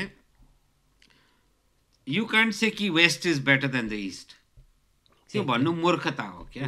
किनभने इस्टमा पनि हाम्रो कतिवटा कुराहरू एकदम राम्रो छ, साथैमा कतिवटा कुरा एकदम नराम्रो छ। सेम चिज अब सिम्पल टर्म्समा अब जस्तै हाम्रो नेपाली कल्चर हेर न, हाम्रोमा एकदम साथीभाइ आफन्ता भनेपछि हामी कस्तो आफ्नो मान्छेहरूलाई याद गर्छौँ। जस्तै कोही पनि अब बाहिरकै मान्छे आओस् क्या, घरमा आयो भने हामीले उसलाई घरमै ल्याएर चिया, खाजा, पानी, खानासाना खुवाएर पठाउँछौँ। सो त्यो कल्चर हाम्रो एकदम राम्रो छ क्या। तर साथैमा अब कति कुरा हाम्रो उता राम्रो छैन। अब जस्तै civic sense is a big thing हाम्रो एसियामा छँदै छैन। आफ्नो घर सफा राख्छौँ तर छिमेकीको घर जस्तो सुकै होस् होइन, चिप्स खान्छौ प्याकेट ती फ्याँक्छौ, पान खान्छौ ती थुक्छौ होइन, मैला बिहान गएर कसले नहेर्दाखेरि नराम्रो ठाउँमा फ्याँक त्यस्तो। अब त्यो चिज चाहिँ वेस्टमा हामीले देख्दैन क्या। तर साथैमा वेस्टमा अब कति कुराहरू कमिया छ। जस्तै यहाँ अब छोराछोरीले आफ्नो आमा बाउलाई बुढेसकालमा ज्यादा ध्यानै दिँदैन होइन। यहाँ 16-17 वर्ष भएपछि छोराछोरी घर छोडेर जानै पर्छ, किनभने आमा बाउले घरमै राख्दैन। त्यो कुराहरू पनि छ। तर साथैमा यहाँ अब सिभिक छ, त्यही कारण हरेक चिज क्या कोही ब्ल्याक एन्ड व्हाइट हुँदैन होइन। हरेक चिजमा गुण पनि हुन्छ, त्यसमा वैगुण पनि हुन्छ। अब त्यो चाहिँ अब तिमीलाई के चाहिएको छ हो त्यो सोच्नु पऱ्यो। अन्त तिम्रो सिद्धान्त, तिम्रो प्रिन्सिपल, भ्याल्युज के हो त्यो पनि बुझ्नुपर्छ। Normal Nepali student like me जसलाई चाहिँ आउने बित्तिकै फाइनेन्सियल्ली एटलिस्ट 20 आवर्स काम गरेर पनि अफोर्ड गर्नुपर्छ, प्लस पछि फ्युचरमा करियर अपर्च्युनिटीहरू पनि खोज्नुपर्छ भने चाहिँ Auckland is better than Rotorua भन्न मिल्यो नि होइन टेक्निकल्ली होइन। तर अब हेरे फेरि रोटोरुवामा फार्ममा काम गर्नेलाई त फेरि राम्रो छ नि त काम। हो त्यो पनि हो, त्यो पनि हो, यही सब क्या सोच्नुपर्छ। त्यही कारण एउटा त्यो black and white way of looking चाहिँ लिएर आउनु भएन। Let's move to the challenges दाइ, लाइक त्यो फाइनेन्सियलको पार्ट भयो होइन, plus what were the other challenges you faced in New Zealand before landing job? And अघि टोस्टमास्टको कुराहरू, नेटवर्किङको कुरा पनि ल्याउनु भयो होइन, what were the steps you took भन्ने पनि जोड दिनु। आई थिङ्क मेरो बारेमा त म पर्सनली पनि भन्छु, तर I think if I generalise हामी जति पनि एसिया या डेभलपिङ कन्ट्रीबाट हामी माइग्रेट गर्छौँ नि, I think the biggest challenge we all face is हामी पहिल्यै सोचेर आउँछु कि वेस्ट गएपछि चाहिँ लाइफ दामी हुन्छ क्या। And I think that's the biggest challenge. त्यो चाहिँ हामीले पहिल्यै सोचै हाम्रो गलत थियो क्या। अनि मेरो साथ पनि त्यही भयो। मैले सोचेँ कि एक खेप भिजा लागोस्, एक खेप प्लेन चढेर जाउँ, मेरो लाइफ चाहिँ सेट हुन्छ। त्यो फेरी टेल हुँदैन रहेछ क्या। किनभने हरेक देश विदेशमा कति कुरा राम्रो हुन्छ, कति कुरा नराम्रो। So that was the biggest challenge. त्यो मेरो एक्सपेक्टेसन भर्सेस रियालिटी पुरा ग्याप थियो क्या। अन्त त्यो I think that was the biggest challenge. त्यो एक खेप त्यो माइन्डबाट त्यो ग्याप हटेपछि then everything starts becoming less challenging. अब सिम्पल थिङ, अब के भन्नु खोजेको भन्दाखेरि मैले सोचेँ वेस्टमा आएपछि फर्स्ट थिङ काम पाइहाल्छु, काम पाएपछि पैसा राम्रो आइहाल्छ, वेस्टको मान्छेहरू पढे लेखेको एकदम फ्रेन्डली हुन्छ, रेसिस्ट हुँदैन होइन। तर बादमा मैले देखेँ यस्तो हुँदैन रहेछ, वेस्टमा सबै कुरा सजिलो हुन्छ, हुँदैन रहेछ। त्यो माइन्डसेट चेन्ज गर्नु चाहिँ टाइम लाग्यो।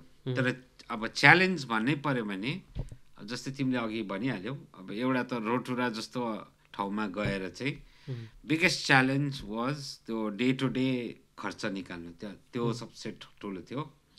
अर्को अब त्यो ठाउँ एकदम रिमोट भएर, सानो जग्गा भएर उनीहरू त्यो मल्टिकल्चरल थिएन क्या। अन्त उनीहरूले अहिले पनि त्यो बाहिरको मान्छे अब सबै होइन, तर त्यो रिसेप्टेबिलिटी चाहिँ थिएन। अन्त लाग्थ्यो कि you were not welcome.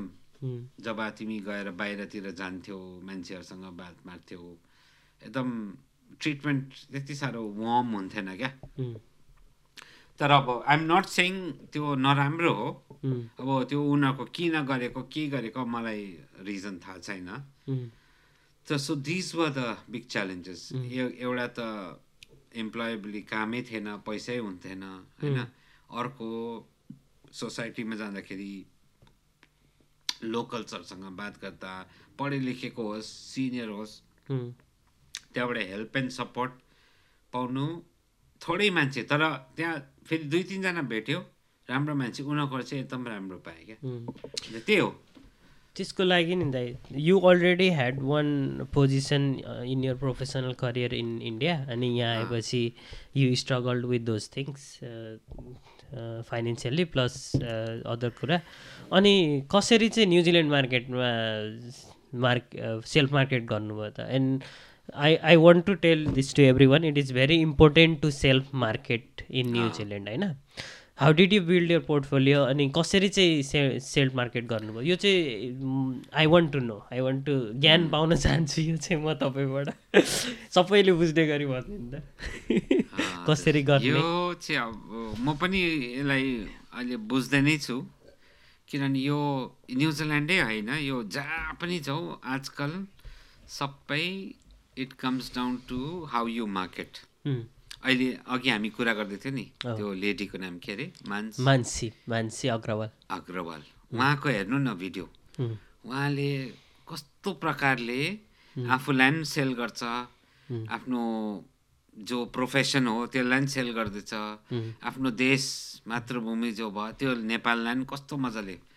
So आजकलको डेटमा आफूलाई you have to sell yourself. And तिमीले अब सवाल क्वेसन मलाई सोध्यौ कसरी गर्यौ भन्दाखेरि चाहिँ अब यो सानोदेखिको लिएर ठुलो कुरा नहुन्छ क्या. सानो मतलब तिमी कस्तो प्रकारको लुगाफाटा लगाएर तिमी जान्छौ कलेजमा, लेक्चरर, प्रोफेसर, कलिग्सहरूसँग तिमी कसरी कुरा गर्छौ, that is your brand. Right. तिमी जहिले पनि मार्केटमा जान्छौ, तिमी चप्पल र हाफ प्यान्टमा ल्याङलुङ भएर जान्छौ कि अलिक चिटिक चाटक भएर, ताकि चटक्क कसैले हेरिहाल्यो नि अरे कस्तो स्मार्ट रहेछ मान्छे भन्ने क्या.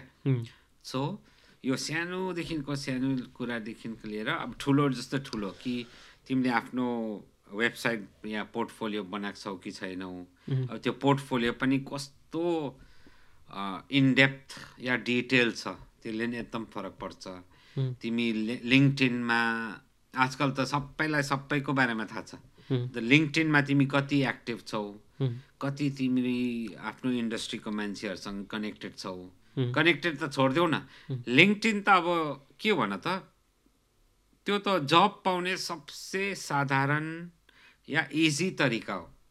किन तिमी एउटा अब जस्तै सिम्पल चिज, तिमी आर्टिस्टै हो होइन, अब लिङ्क्डइन भन्दा ज्यादा राम्रो प्लेटफर्म त तिमीले पाउनै होइन. किन तिमीले एउटा आर्टको एउटा मास्टर पिस बनाएर लिङ्क्डइनमा एउटा फोटोग्राफै हाल न, त्यहीँबाट सबैले चाल पाइहाल्छ.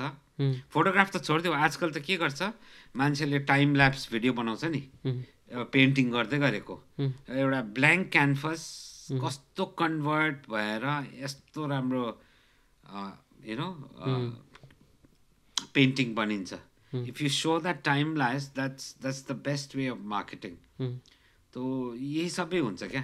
सो आफ्नो काम वाट एभर यु डु त्यसलाई चाहिँ पुट इन लिङ्क्डइन होइन, त्यसको गर्न कन्जुसाइ नगर्ने, एकदम नगर्ने. There is no shame in doing that होइन. जस्तै मैले आज पडकास्ट गरेँ तपाईँसँग, I made some video clip and post tomorrow in LinkedIn होइन. त्यही कारण त म तिमीसँग यो इन्टरभ्यूमा आउनु यत्रो एक्साइटेड. अब तिम्रो उमेर कति भयो अहिले?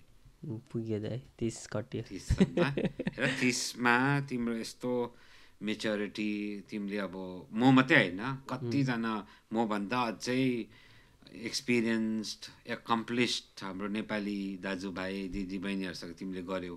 अब त्यो तिम्रो उमेरमा त मेरो त्यस्तो सोच त कहिले आएको पनि थिएन, आउँदैन पनि. So this is very good, this is a very strong marketing. हामी नर्मल्ली जस्तै आफ्नो सबै प्रोफेसनल हिस्ट्रीहरू अनि आफ्नो एस्पिरेसन, करियर एस्पिरेसनहरू अब सोसियल मिडियामा राख्न डराउँछौँ नि त होइन. अब लिङ्क्डइन चाहिँ न्युजिल्यान्डमा नर्मल छ, नर्मल्ली जसले नै राखिरहेको हुन्छ. अब जस्तै is it good? I mean of course it's good to find the job and stuff, तर त्यसमा पनि what are the major things we can focus on क्या, जब पाउनलाई प्लस कनेक्सन बिल्ड गर्नलाई न्युजिल्यान्डको कन्टेक्समा? न्युजिल्यान्डमा चाहिँ अब यसमा चाहिँ अघि कसैलाई अलिक डिटेल्ड एडभाइस चाहिन्छ भने चाहिँ I am willing to give that advice. उहाँले अब बादमा तपाईँले फोन नम्बर इमेलहरू पनि सेयर गर्छ होइन. अफकोर्स म साँच्चै यो कुरा पनि म सुरुमा पनि राखिदिन्छु होइन. If someone wants career advice plus training होइन, communication training or things like fixing CVs and building a portfolio and building LinkedIn profile, they can contact you in this है. Please contact them. तिमीलाई त्यो एउटा picture छ नि जसमा चाहिँ हात्ती हुन्छ नि, हात्ती तिमीले कहिले सर्कसमा देखेको छौ? सर्कसमा चेन बाँधेर राखेको हुन्छ नि हात्तीलाई. त्यो चेन हेर्दै गएपछि चेन कसले अड्काएको हुन्छ कहिले तिमीले ध्यान देख्छौ? सानो किल्लाले. कत्रो हुन्छ किल्ला?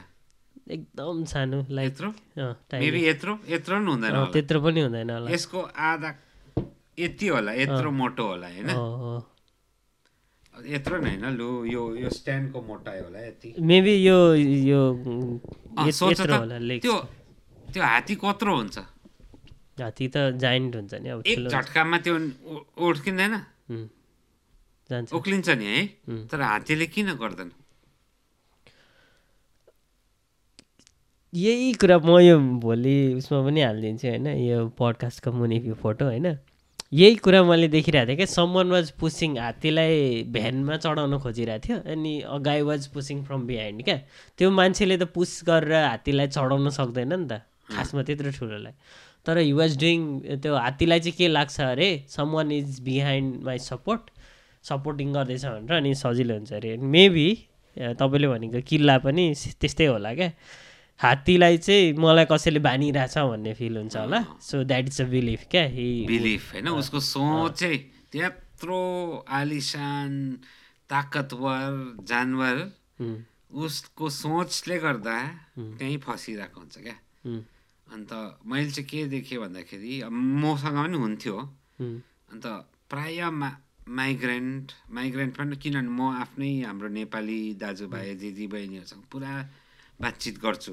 आज पहिलाचोटि होइन कि हामीले यस्तो गरेको मैले जब नेपाली भन्छ नि मेरो अब हाम्रो हृदय पग्लिहाल्छ क्या किनभने आफ्नै खुन हो नि त अन्त उनीहरूको दुःख होस् सुख होस् बाँट्नु मनपर्छ क्या अन्त मैले कति आफ्नै दाजुभाइ दिदीबहिनीहरूसँग कुरा गर्दाखेरि चाहिँ मैले प्रायःको त्यही देखेँ सोच किनभने उनले आउँदै मैले भने पोर्टफोलियो बनाऊ नेटवर्किङ गर मान्छेहरूलाई यताउता चिनाजाना भन्थ्यो दा कहाँ हुन्छ हुँदैन यहाँ अब गोराहरूको ठाउँमा कहाँ यस्तो डेस्क वर्क पाउँदैन यहाँ त हामी आउने 3 वर्ष पुरा कमाउने अन्त कमाएर होस् उतै गएर केही न केही गर्ने अब त्यो सोचले आउँछ क्या अब सबै होइन थोरै मान्छेहरू क्या अन्त त्यही सोच चाहिँ हामीले चेन्ज गर्नुपर्छ सो कन्फिडेन्स हुनु पऱ्यो भन्ने कुरा आयो लाज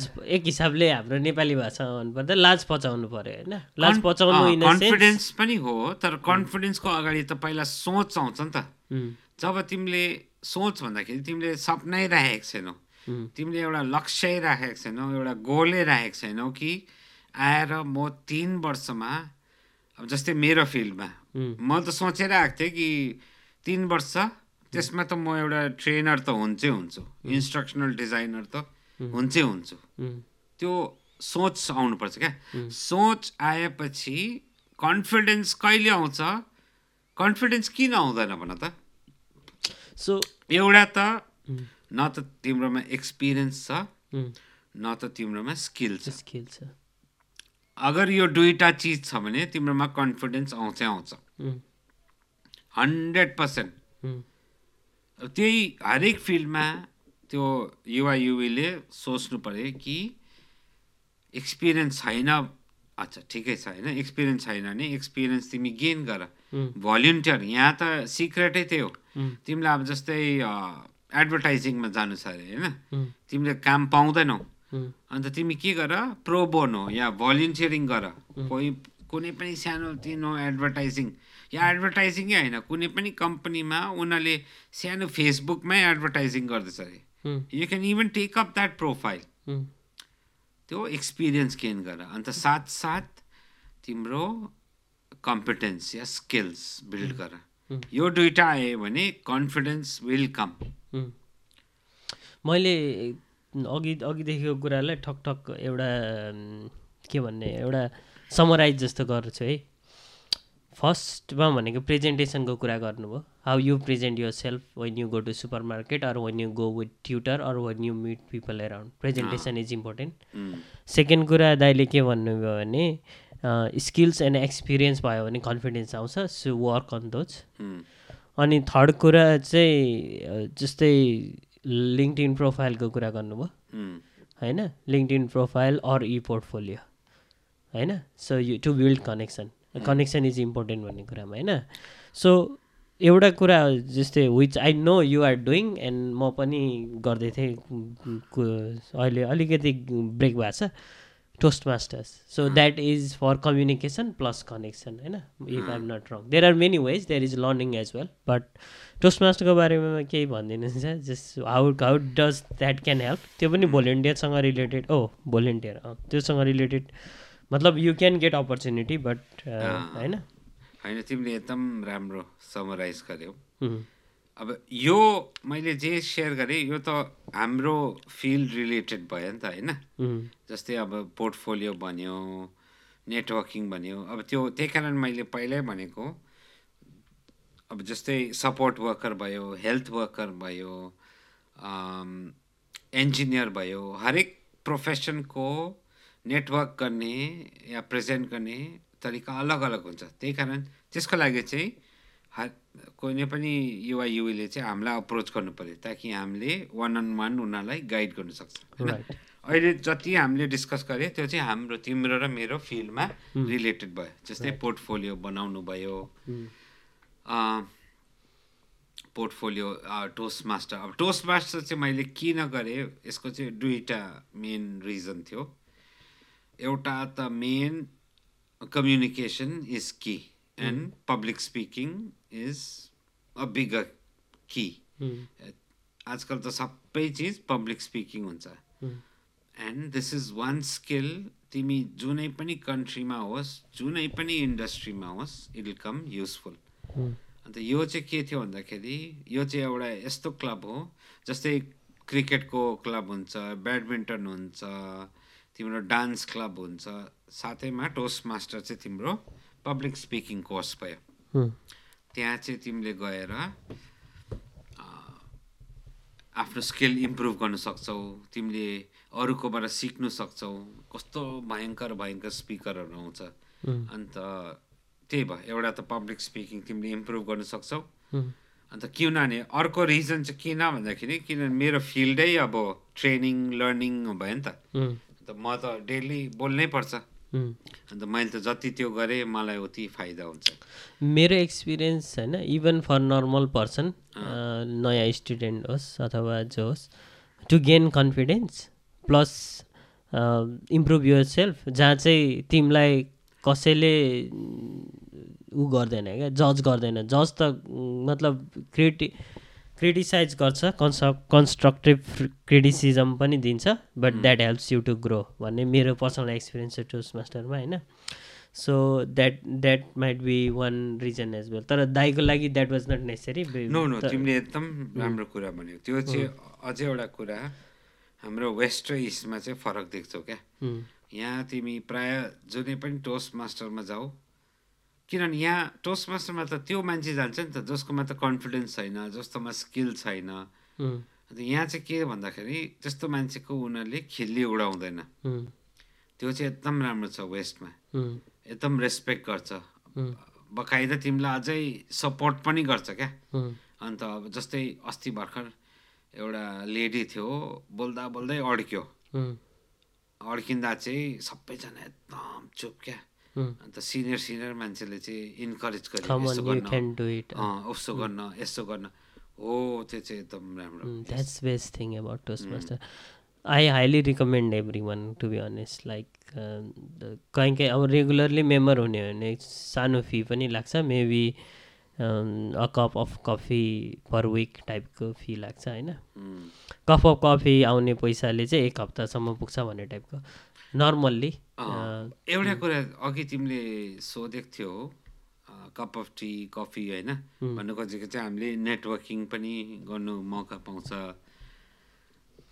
एउटा कुरा के भन्न चाहन्छु भन्दाखेरि, हाम्रो युवा पिँढीहरू अब कुनै पनि विदेशमा जाँदाखेरि चाहिँ यो सब एभिन्यू हुन्छ तिमीले नेटवर्क बनाउने, मान्छेहरूलाई चिन्ने, लोकलहरूसँग कुरा गर्ने, होइन. अन्त मैले यो सब त पहिला गरेँ. अन्त साथैमा लिङ्क्डइनमा चाहिँ मैले पुरा मान्छेहरूसँग कनेक्सनहरू गर्थेँ क्या. जस्तै कनेक्सन मात्रै होइन, अब कोही कुन राम्रो कम्पनीमा काम गर्छ, त्यो कम्पनीको बारेमा पढेर अब बुझेर कि कम्पनीमा के हुँदैछ, के भएको छैन, अन्त मेरो कसरी उनीहरूलाई हेल्प गर्न सक्छौ, हो त्यस्तो खालको. एउटा एकदम डम क्वेसन सोध्छु ल दाइ.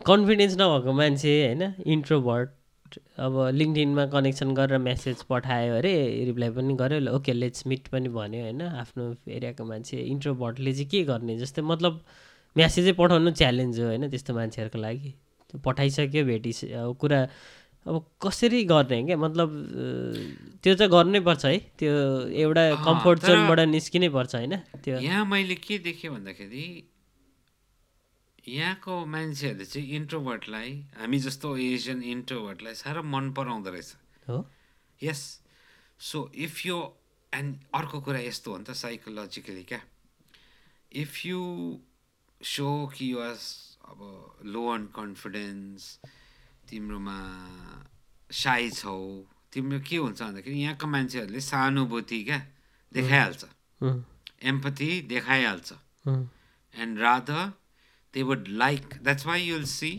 हाम्रो नेपाली जातिमा चाहिँ त्यही छ गोराहरूले नेपालीलाई साह्रो मन पराउँछ किनभने हाम्रो बोलीचाली हाम्रो सोच विचार हाम्रो ठुलोलाई इज्जत दिने हो त्यो यो सिद्धान्त चाहिँ साह्रै मन पराउँछ so I don't think so इन्ट्रोभर्टलाई केही हिन्ड्रेन्स हुन्छ क्या राधा तिमी गएर अनेस्टली भन म त अलिकति नर्भस छु साई छु किनभने म त यस्तो गर्दिनँ होइन भने पनि they will 10 times support you यही कुराहरूको कन्टेक्स्टमा क्या एउटा प्याकेज एडभाइस दिनु पऱ्यो मतलब अफकोर्स डिफ्रेन्ट इन्डस्ट्रीको डिफ्रेन्ट ऊ हुन्छ होइन तर एउटा प्याकेज एडभाइस जस्तै न्यू स्टुडेन्टहरूले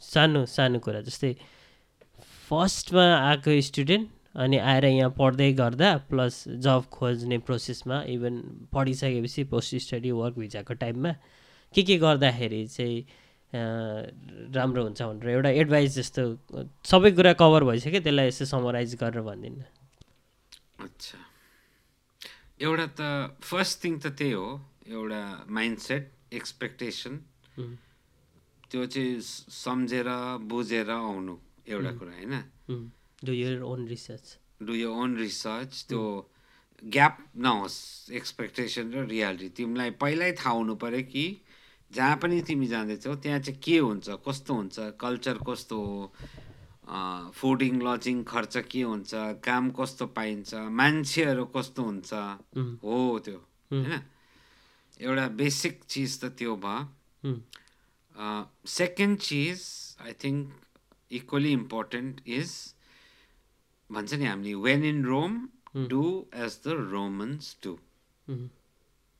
भनेपछि तिमी नयाँ देशमा आएपछि तिमीले उनीहरूको चालचलन कल्चर त्यो त तिमीले टिप्नै पऱ्यो क्या तिमी आफ्नै हाम्रो मैले प्रायः देखेको छु नि एसियाको हाम्रो त्यही हुन्छ क्या अब तिमी साउथ इन्डियाको छ भने यहाँ आएपछि त्यही साउथ इन्डियनहरूसँग मात्रै बस्ने अरू साथीहरू नबनाउने अरूले बोलाउँदा नजाने अरूहरूसँग कुरै नगर्ने त्यसरी कहाँ हुन्छ so when in Rome you have to do as the Romans do त यहाँको कल्चर के हो त्यो बुझेर यहाँको मान्छेहरूसँग बोलीचाली बढाउनु होइन अन्त यही दुईवटा तिमीले कुरा गरेपछि तिमीले आफै नै आन्सर पाउँदै जान्छौ तिमीलाई क्लियरली त्यहाँ थाहा हुन्छ कि यहाँ के गर्दा काम लाग्छ के चिज काम लाग्दैन दाइ त्यो अघि एउटा कुरा साह्रै इन्ट्रेस्टिङ लागेको थियो क्या त्यो हात्तीको किलावाला क्या त्योलाई एक्सप्लेन गर्नु न कसरी मलाई लास्ट इन्ट्रेस्टिङ लाग्यो क्या त्यो मैले आइडिया बुझेँ होइन कन्सेप्ट बुझेँ होइन त्यसलाई अलिकति एक्सप्लेन गर्नु न त्यो हात्तीको त्यो जो किला चाहिँ थियो के हो भन्दाखेरि त्यो हाम्रो मान्छेको सोच हो अब हात्तीसँग प्रब्लम के भन्दाखेरि उसले त्यो किलाले उसलाई जित्यो नि त उसले सोच्यो पहिला उसलाई सानोमा के गरेको थियो उसलाई ठुलो रुखमा बाँधेको हुन्छ क्या अन्त उसले अबदेखि नै सोच्छ कि अब म यहाँबाट निस्किन सक्दिनँ त्यसरी चाहिँ हाम्रो मान्छेको सोच पनि हुन्छ त्यही सोच मेरोबाट पनि गल्ती हुन्थ्यो क्या सिम्पल चिज पहिला न्युजिल्यान्डमा आउँदाखेरि मान्छेहरूले भन्थ्यो क्या यहाँ त डेस्क जब पाउँदैन झन् माइग्रेन्ट नेपालीले त पाउँदैन भन्थ्यो क्या भरे यताउता गरेँ, मैले त पाएँ होइन। फेरि मान्छेहरूले भन्नु थाल्यो डेस्क जब तल त एकदम बेसिकमा पाइस् होला, अब तेरो पे स्केल एक्सदेखिको वाइ हुँदैन भन्थ्यो होइन। 10जनालाई सोध्थ्यो, हुँदैन भन्थ्यो। यहाँ त तेरो मिनिमम वेज चाहिँ पहिला कति थियो, 18-19 होइन। मिनिमम वेजदेखिको बिचमा त्यो भएको थियो नि, रेसिडेन्सी यो एसएमसी कुनै के तेरो मिडियन वेज 1.5 हुनुपर्छ भन्थ्यो नि। मान्छेहरू हरेस खान्थ्यो क्या, 1.5 त कहिले हुँदैन, अब 10 वर्ष काम गऱ्यो भने त्यो सोच थियो क्या। अन्त मैले आफ्नो ठुलो कुरा गरेको होइन, तर मेरो त 1.5 भन्दा माथि नै भयो स्यालेरी 2 वर्ष देशमा आउने बित्तिकै। त्यही हो क्या त्यो। अब अहिले मान्छेले भन्छ नेपाली एसियनले म्यानेजर काम पाउँदैन, नेपाली एसियनले 100+ स्यालेरी पाउँदैन, मान्छेले पाइरहेको छ। सो त्यही हो। सबकन्सियस माइन्डको बारेमा पनि केही भनिदिन्छ, त्यसलाई चाहिँ के भन्ने, सक्छु गर्छु भनेर ट्रेन्ड गर्ने एउटा चाहिँ त्यो सोच हो। हमेसा मैले अघि पनि भने क्या, पहिला चाहिँ सोच ठिक गर्नुपर्छ। हामीले पहिल्यै सोचेर आउनुपर्छ यो चाहिँ म गर्छु। जस्तै तिमीले काहीँ न काहीँ सोचेको होला, तिमीले पोडकास्टमा केही न केही तिमी राम्रो गर्छौ, सक्सेसफुल। अन्त त तिमीले आज पनि हेर, शनिबारको दिन पनि यस्तो बेलुका म अन्जान मान्छेलाई बोलाएर पोडकास्ट गर्दैछौँ हामी होइन। त्यो तिम्रो सोच राम्रो छ।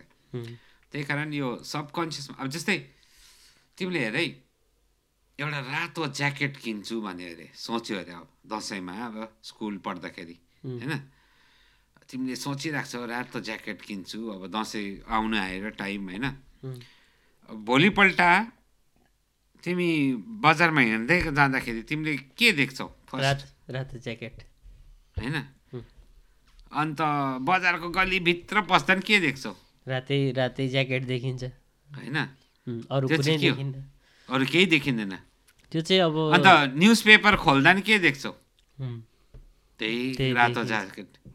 त्यो चाहिँ के हो भन्दाखेरि हाम्रो दिमाग, सबकन्सियस माइन्ड।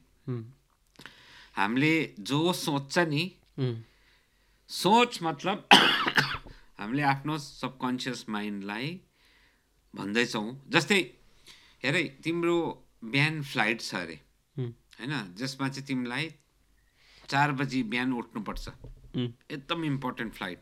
फ्लाइट त छोडिदेऊ, अब हाम्रो युवा पिँढीलाई भनौँ डेट छ अरे बिहान 6 बजी होइन, 6 बजी डेट। त्यसको लागि 4 बजी उठ्नै पर्ने बिहान। त्यति बेला त्यो केटा कति बजी उठ्ला? 3 बजे 2 बजी नै होइन। अलार्म लाउनु पर्ला? लगाएको त हुन्छ, तर ऊ अलार्म भन्दा उठिदिन्छ। कसरी? Subconscious mind. किनभने उसले त्यो सबकन्सियसमा भनेको हुन्छ नि त। मलाई चाहिँ जे सिक्यो होस् त्यही हो। त्यही कारण यो हरेक चिजमा, काममा पनि त्यही हो। जबसम्म हामीले आफ्नो सोच ठिक गर्दैन नि, जबसम्म हामीले आफूलाई कन्भिन्स गरेर आफ्नो सबकन्सियसलाई भन्दैन नि म त गर्छु। जस्तै तिम्रै केसमा तिमीले आफूलाई भनेन भने म 3 सालमा चाहिँ मेरो पोडकास्टको भ्युवरसिप मिनिमम 100,000 या 1 मिलियन हुनुपर्छ हो। त्यो सोचेन भने त्यो कहिले हुँदैन। सोच चाहियो। त्यही कारण सोचमा चाहिँ अब त्यही हो। फर्स्ट थिङ मैले आफ्नो कलेज जो हो टप डिस्टिङसनमा गर्नुपर्ने। सेकेन्ड चिज मैले काम आफ्नै फिल्डमा पाउनुपर्ने, विदेशमा पनि। थर्ड चिज काम विदेशमा पाएर आफ्नै फिल्डमा स्यालेरी पनि मलाई यति एक्स अमाउन्ट, त्यो सोच्नु चाहिँ। अन्त हाम्रो जातिमा के हुन्छ, पहिल्यै हार मारिदिन्छ क्या, यहाँ त पाउँदैन, एसियनलाई त कामै दिँदैन। अब यो न्युजिल्यान्ड त सानो देश हो, यहाँ त कामै कम्ती छ, नेपालभन्दा अलिकति ठुलो होला, कामै छैन, त जति नै पढाइ पिएचडीलाई त झन् कामै छैन भन्छ। त्यो कसले भन्छ?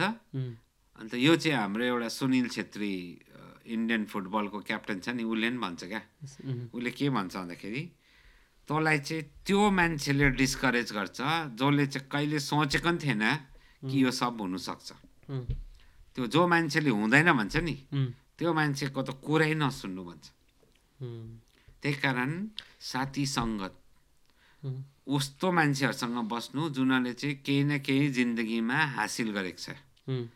उनीहरूसँग नबस्नु जसले चाहिँ हमेसा भन्छ हुँदैन हुँदैन हुँदैन पोजिटिभ मान्छेहरूको वरिपरिमा बस्नु एकदम हो दाइ अन्त स्ट्रेन्जली होइन राम्रो कुरा हाम्रो न्युजिल्यान्डमा पनि नेपाल सोसाइटी छ त्यहाँ तिमी गएर हाम्रो दाजुभाइ दिदीबहिनीहरूलाई भेट त उहाँहरू कस्तो कस्तो क्वालिफाइड पिएचडी यो अस्ति भर्खर प्राइम मिनिस्टर अवार्ड पाउने मान्छेहरू पनि छ अन्त त्यो हो ठुल्ठुलो मान्छेहरू चाहिँ चुपचाप बस्छ क्या आफ्नो ब्याकग्राउन्डमा आफ्नो जो कार्य हो काम हो गर्दै जान्छ अन्त जसकोमा चाहिँ के हुँदैन नि उनीहरू चाहिँ ज्यादा याप याप याप गर्छ राइट ठिक छ यो एकदम मन पऱ्यो दाइ यो कुरा पोजिटिभमा सर्कलमा बस्ने अनि त्यो हात्तीको किला म यो सधैँ सम्झिन्छु यो एकदम राम्रो र अलिकति सिक्किमको बारेमा भन्नु नि दाइ कस्तो हुन्छ त्यहाँ चाहिँ अब सबै हाम्रो खानासाना सबै मिल्छ होइन कुरा मिल्छ गफ मिल्छ अब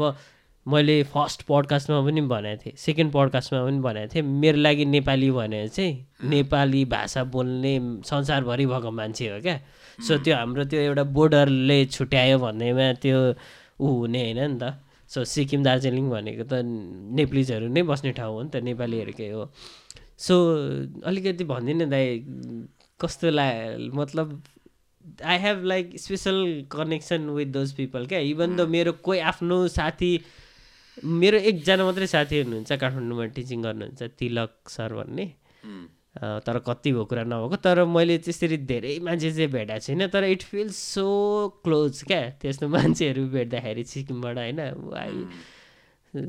प्लिज दाइ जे भए पनि भनिदिनु न त्यताको बारेमा अब डरलाग्दो पुरो भाइले चाहिँ डरलाग्दै सवाल मात्रै गर्छ है अब के चाहिँ भन्नु अब दार्जिलिङ हुन त म दार्जिलिङमा जन्मेको हुर्केको है अब सबैलाई आफ्नो जन्मेको ठाउँ त साह्रै प्यारै लाग्छ तर हामीलाई स्पेसली हामी दार्जिलिङवासीलाई चाहिँ आफ्नो ठाउँ अझै झन् प्यारो लाग्छ किनभने त्यहाँ अब धेरै कुराहरू एकदम राम्रो छ पहिला अब जस्तै क्विन अफ द हिल्स भनिन्थ्यो है हुनु त एकदमै सुन्दर छ त्यो चाहिँ अब ठुलो एउटा पृथ्वी जस्तो एउटा सर्कल छ क्या दार्जिलिङ चाहिँ कस्तो भन्दाखेरि यतापट्टि चाहिँ तपाईँले पुरा कञ्चनजङ्घा हिमाल देख्नुहुन्छ मेरै घर चाहिँ सोच्नु चाहिँ यहाँ छ होइन बिहान उठ्दाखेरि चाहिँ अब क्लियर दिन छ भने चाहिँ कञ्चनजङ्घा यता देखिन्थ्यो है अन्त यसको अगाडि चाहिँ सर्कल बनाउने चाहिँ दार्जिलिङ सहर देखिन्छ अब यता सिंहमारीदेखिको सरर आएर ह्याप्पी भ्याली त्यहाँदेखि दार्जिलिङ टाउन त्यहाँदेखि यता चौक बजारहरू यस्ता चाहिँ रेलवे स्टेसन क्या म चाहिँ टक्क कोही त लाग्थ्यो म त अब पृथ्वीको बिचमा छु जस्तो लाग्थ्यो क्या त्यस्तो छ दार्जिलिङ चाहिँ अब एकदम पहिला त वातावरणहरू नि एकदमै राम्रो त्यहाँ सबै नेपाली नै बोल्ने हो नि नेपाली नै बोल्ने सबै नेपाली दार्जिलिङ सिक्किम नेपालमा तिमीले केही फरक ल्याउनु सक्दैन नागरिकता चाहिँ इन्डियन भयो तर खालि फरक भाषा सबै हैन अब पहिला जमानामा के भन्छ गभर्नमेन्टले एउटा रेखा बनाएको थियो कि यो नेपाल हो यो दार्जिलिङ हो यो सिक्किम हो क्या त्यति मात्रै फरक छ अरू किनभने अब हेर न अब भन्नै पर्यो भने त्यही रेखाले मैले पनि पहिलादेखि नै सोच्थेँ कि केही न केही फरक होला त्यो त नेपाल हामी त दार्जिलिङ इन्डिया सोच्थेँ क्या तर त्यो चाहिँ कहिले चेन्ज पनि होइन रियलाइजेसन कस्तो भयो न त यहाँ आउँदा अब सोचै म भए 40-42 वर्ष पुगेँ होइन 42 वर्ष बाद यहाँ आउँदा क्राइस्ट चर्चमा मैले नेपालको मेरो क्रिकेट खेल्ने साथीहरू भेटेँ क्या अन्त उनीहरूले के हुँदाखेरि कि मलाई एकखेप घरमा बोलायो अन्त घरमा चाहिँ खानाको लागि बोलायो अन्त हामीले उता जसरी गर्थ्यो नि सेम त्यो खाना बस्नु अगाडि जस्तै आज तिमीले बहिनीले खाना राखेको थियो नि अब हाम्रो घरमा जसरी सजेर हामीले पाहुनालाई पस्किन्छ नि 100% सेम अन्त त्यो पहिला घाँस खाँदा सोचै परदेशमा एउटा क्राइस्ट चर्च जस्तो ठाउँमा घाँस खाँदा तिमीलाई घरकै याद झलझल्थ्यो आयो दार्जिलिङको अब घरमै बसेर त्यस्तो रहेछ। अन्त हाम्रो चाहिँ के भन्दाखेरि त्यही रेखाले मात्रै फरक ल्याएको, तर हाम्रो सोच विचार हाम्रो कल्चर भाषा अलिकति फरक होला, मिक्स भयो, तर मेन त हाम्रो कल्चर। अरू त के अब जस्तै मेरो साथीभाइहरूले उसको नानीहरूसँग जसरी व्यवहार गर्छ, जसरी बातचित गर्छ, जसरी कराउँछ, जसरी माया सेम यहाँ छ भने फुफु गर्नुहुन्छ यसरी। यहाँ हाम्रोतिर नि यहाँ छोयो घाँटीमा छोयो भने गलगाड आउँछ अरे क्या, त्यही भएर फुफु गर्नुपर्छ भन्छ। त्यस्तो गर्छ त्यहाँ? गर्छ नि। अनि सेमै रहेछ नि। अनि अर्को कुरा क्या दाइ, म्युजिकहरू होइन, जस्तै अब कतिजना मलाई मनपर्ने म्युजिसियनहरू पनि दार्जिलिङकै छ क्या होइन। कस्तो अचम्म लाग्छ क्या, त्यस्तो डिप कल्चरल छ क्या, कल्चरल बोन्ड छ होइन। म्युजिक भयो, फिल्म भयो, आर्ट भयो, सायद पुरानो डाइरेक्टरहरू नेपालमी फिल्म बनाउनेहरू सबै दार्जिलिङको एक्टर एक्ट्रेस निरुताहरू भयो होइन, त्यो तुलसी घिमिरेहरू। तपाईँ नेपाली मुभीहरू खासै हेर्नुहुन्न होला, तर आई नो कि there is a big connection. त्यही भएर लास्ट रमाइलो लाग्छ। म त तपाईँलाई भेट्दाखेरि चाहिँ एक्साइटेडै थिएँ, पहिले झन् सुन्ने बित्तिकै एक्साइटेड थिएँ, झन् भेटेपछि त कुरा गर्न एक्साइटेड थिएँ। अनि तीमाथि कति कुराहरू मिल्यो होइन। त्यसमा दार्जिलिङमा हेरै, दार्जिलिङ हाम्रो सिक्किम कालिम्पोङमा हुनु ट्यालेन्ट चाहिँ एकदम प्रशस्तै छ। अब त्यसको लागि अब दुईवटा कारण हुनसक्छ। एउटा त जेनेटिकली हुनसक्छ कि अब त्यहाँको मान्छे जिन्सले गर्दा या उनीहरूको पुर्खाहरूले गर्दा त्यो रगतमै होला क्या, एउटा त्यो पनि हुनसक्छ। तर म अर्को चाहिँ के लाग्छ भन त, अब दार्जिलिङ सानो सहर भएर नि त्यहाँ अपर्च्युनिटिज डिस्ट्र्याक्सनहरू छैन। अब जस्तै त्यहाँ सहरमा अब नयाँ नयाँ फेसिलिटिजहरू होइन, एन्टरटेनमेन्टहरू अब एक टाइममा चाहिँ थिएन त्यहाँ। त्यसले गर्दा सायद हाम्रो युवा पिँढीहरूमा अब सबै होइन कतिमा जो चाहिँ पोजिटिभ थियो उनीहरूको हातमा टाइम पुरा हुन्थ्यो क्या। जस्तै म्युजिकमा विपुल छेत्री सुन न, फर्स्ट टाइम एउटा नेपालीलाई ग्रामीको कुनै जजिङ प्यानलमा बोलाएको छ। त्यो चाहिँ कस्तो भन्दाखेरि उसको जति पनि म्युजिसियन्सहरू हुन्छ नि पुरा ग्लोबमा उनीहरूले उसलाई सेलेक्ट गरेको भनेपछि त त्यो त ठुलो अचिभमेन्ट हो नि।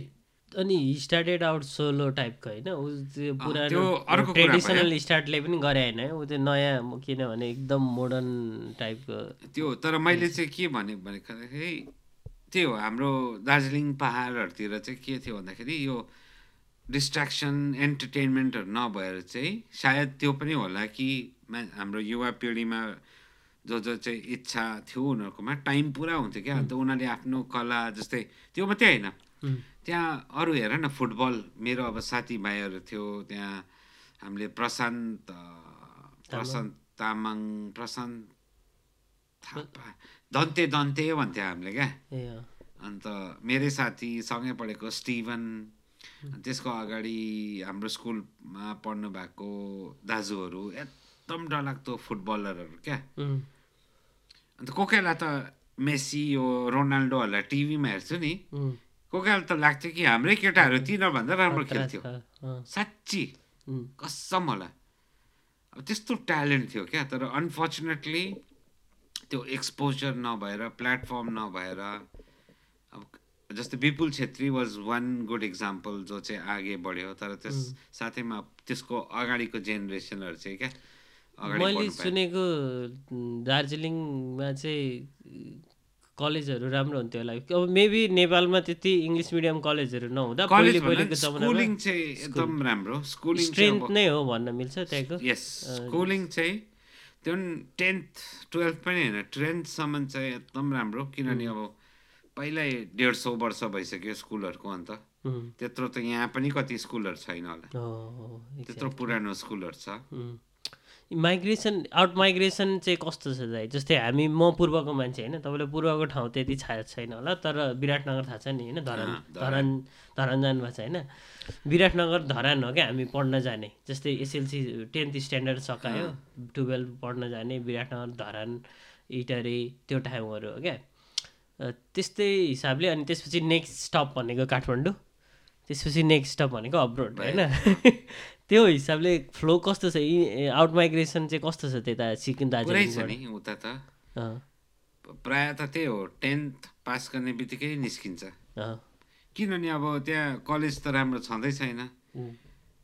कलेज छनु त छ, तर त्यो स्ट्यान्डर्डै छैन क्या। अन्त प्रायः हाम्रो युवाहरू त 10th म्याक्सिमम् 12th गरेर चाहिँ प्रायः त उनीहरू सिटिजतिर निस्किन्छ। कतिकोमा रिसर्च छ भने त उनीहरू बाहिरै विदेशै पढाउँछ। भनेपछि कहानी त सबै जहाँको पनि एउटै रहेछ होइन? जहाँको नि हाम्रो स्पेसली इस्टको त त्यही हो नि। किनभने अब कारण विभिन्न होला, एउटा त पोलिटिक्स होला, एउटा त लिडरसिप होला। किनभने हाम्रो जातिमा नि यस्तो डरलाग्दो स्ट्रङ लिडर अहिले पनि हेर त, हामीले लिडरसिप या लिडर भन्यो भने नि हाम्रो नेपाली जातिमा सबसे पहिलो या सबसे आखिरी हामीले कसको कुरा? भानुभक्त। त्यही हो अब एकदम प्रचारित लिडर क्या। उसको बाद को छ? पोलिटिकल लिडर त होइन, अब ऊ त साहित्यकार हो, इन्स्पिरेसनल व्यक्ति इन्स्पिरेसन को छ अरू भन त? भानुभक्त, आदिकवि, Devkota. So they are still the same, नयाँ कोही पनि छैन। नयाँ कोही छैन। त्यही हाम्रो सोसाइटीमा चाहिँ त्यही हो क्या। अब कति प्रसिद्ध के भन्छ प्रोफेसनल्सहरू आयो, तर कसले पनि कहाँ आफ्नो जातिलाई चाहिँ इन्सपायर चाहिँ गर्नु गरेको सकेको छैन अहिलेसम्म। के अरे इन्डिया त ठुलो छ नि त, जस्तै आउट माइग्रेसनको केसमा ठुल्ठुलो जस्तै दिल्ली जाने त्यस्तो ट्रेन्डहरू पनि छ। तपाईँहरू सबै नै दिल्ली बस्नुभयो होइन? उता चाहिँ नेम हाम्रो प्रायोरिटी, अब जसको पैसा हुने चाहिँ बेङ्गलोर जान्छ। सेकेन्ड प्रायोरिटी तिम्रो दिल्ली होला। बेङ्गलोर बढी एक्सपेन्सिभ हो दिल्ली भन्दा? बेङ्गलोर चाहिँ वेदर सुट गर्छ नि त। राइट। अन्त अलिक टाढो पनि पर्छ, अलिक एक्सपेन्सिभ पनि पर्छ, एकदमै टाढो पर्छ। तर मेन चाहिँ वेदरले गर्दा जान्छ क्या। अन्त सेकेन्ड अप्सनमा दिल्ली, थर्डमा तिम्रो मुम्बई या कोलकाता।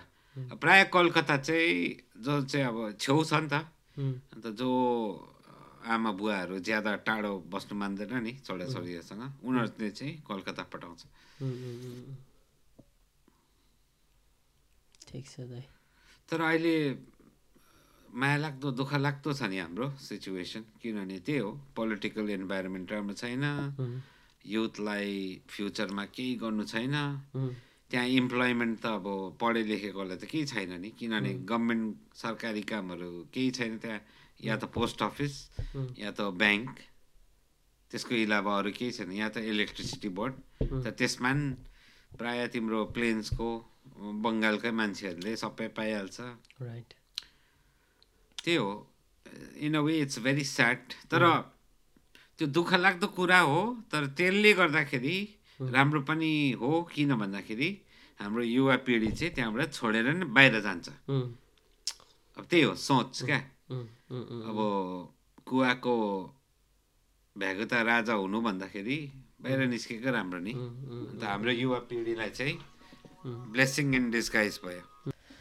आज त कति कुरा कभर गऱ्यो होइन। मलाई त अझै कति त्यो स्पेसिफिक टपिकमा कुरा गर्न मन छ क्या। जस्तै त्यो इनोभेसन, क्रिएटिभिटी, अनि त्यो पर्सनल डेभलपमेन्ट, अनि त्यो थुप्रो अब आज त सम्भव हुँदैन होइन।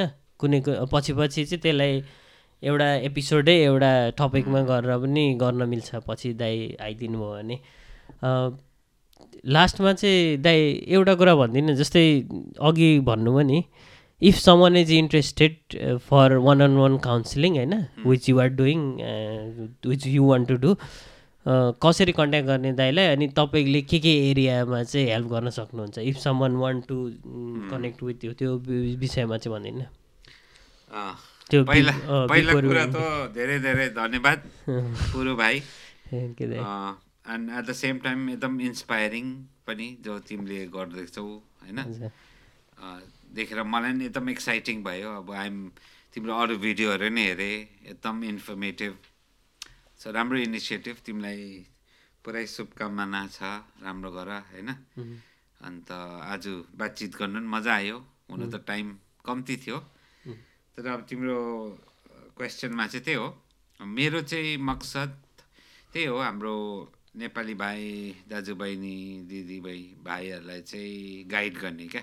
होइन नि दाइ, इट्स भेरी इम्पोर्टेन्ट। मलाई पनि होइन कोही गाइड गरिदिने मान्छे सुरुमा, इभन सानै जब पाउनलाई पनि कोही गाइड गरिदिने मान्छे भए हुन्थ्यो जस्तो लाग्थ्यो। Still I need a lot of guidance होइन। तपाईँले जुन गर्न खोज्दै हुनुहुन्छ द्याट इज भेरी इम्पोर्टेन्ट। अनि आई थिङ्क तपाईँले भने जस्तै इन्फर्मेसनहरू धेरै छ, तर त्यसलाई राइट इन्फर्मेसन पत्ता लगाउनलाई चाहिँ we need some kind of guidance from someone. अनि so I think you are doing great job. सो दाइलाई यदि कसैले कन्ट्याक्ट गर्न चाहन्छ भने I will put link, phone number and everything in the description अरे क्या। अनि एन्ड देन त्यसपछि गर्दा हुन्छ, प्लस मलाई नै कन्ट्याक्ट गरे नि हुन्छ, म दाइसँग कन्ट्याक्ट गरेर सक्छु। द्याट्स एबाउट इट दाइ। एकदम मजा आयो है मलाई चाहिँ। अब so I think we can end here. Do you have any final words? Last कुरा, हिम्मत नहार्नु। कुनै पनि विदेशमा जाने तिम्रो इच्छा छ भने त्यो इच्छा पुरा हुन्छ, यहाँबाट सुरु हुन्छ और यहीँबाट खतम पनि हुन्छ। रिमेम्बर द हात्तीको किला होइन, हात्तीको किला। ओके, थ्याङ्क यू दाइ। ल आजलाई सक्दिउँ होइन। ल thank you for your time, thanks a lot.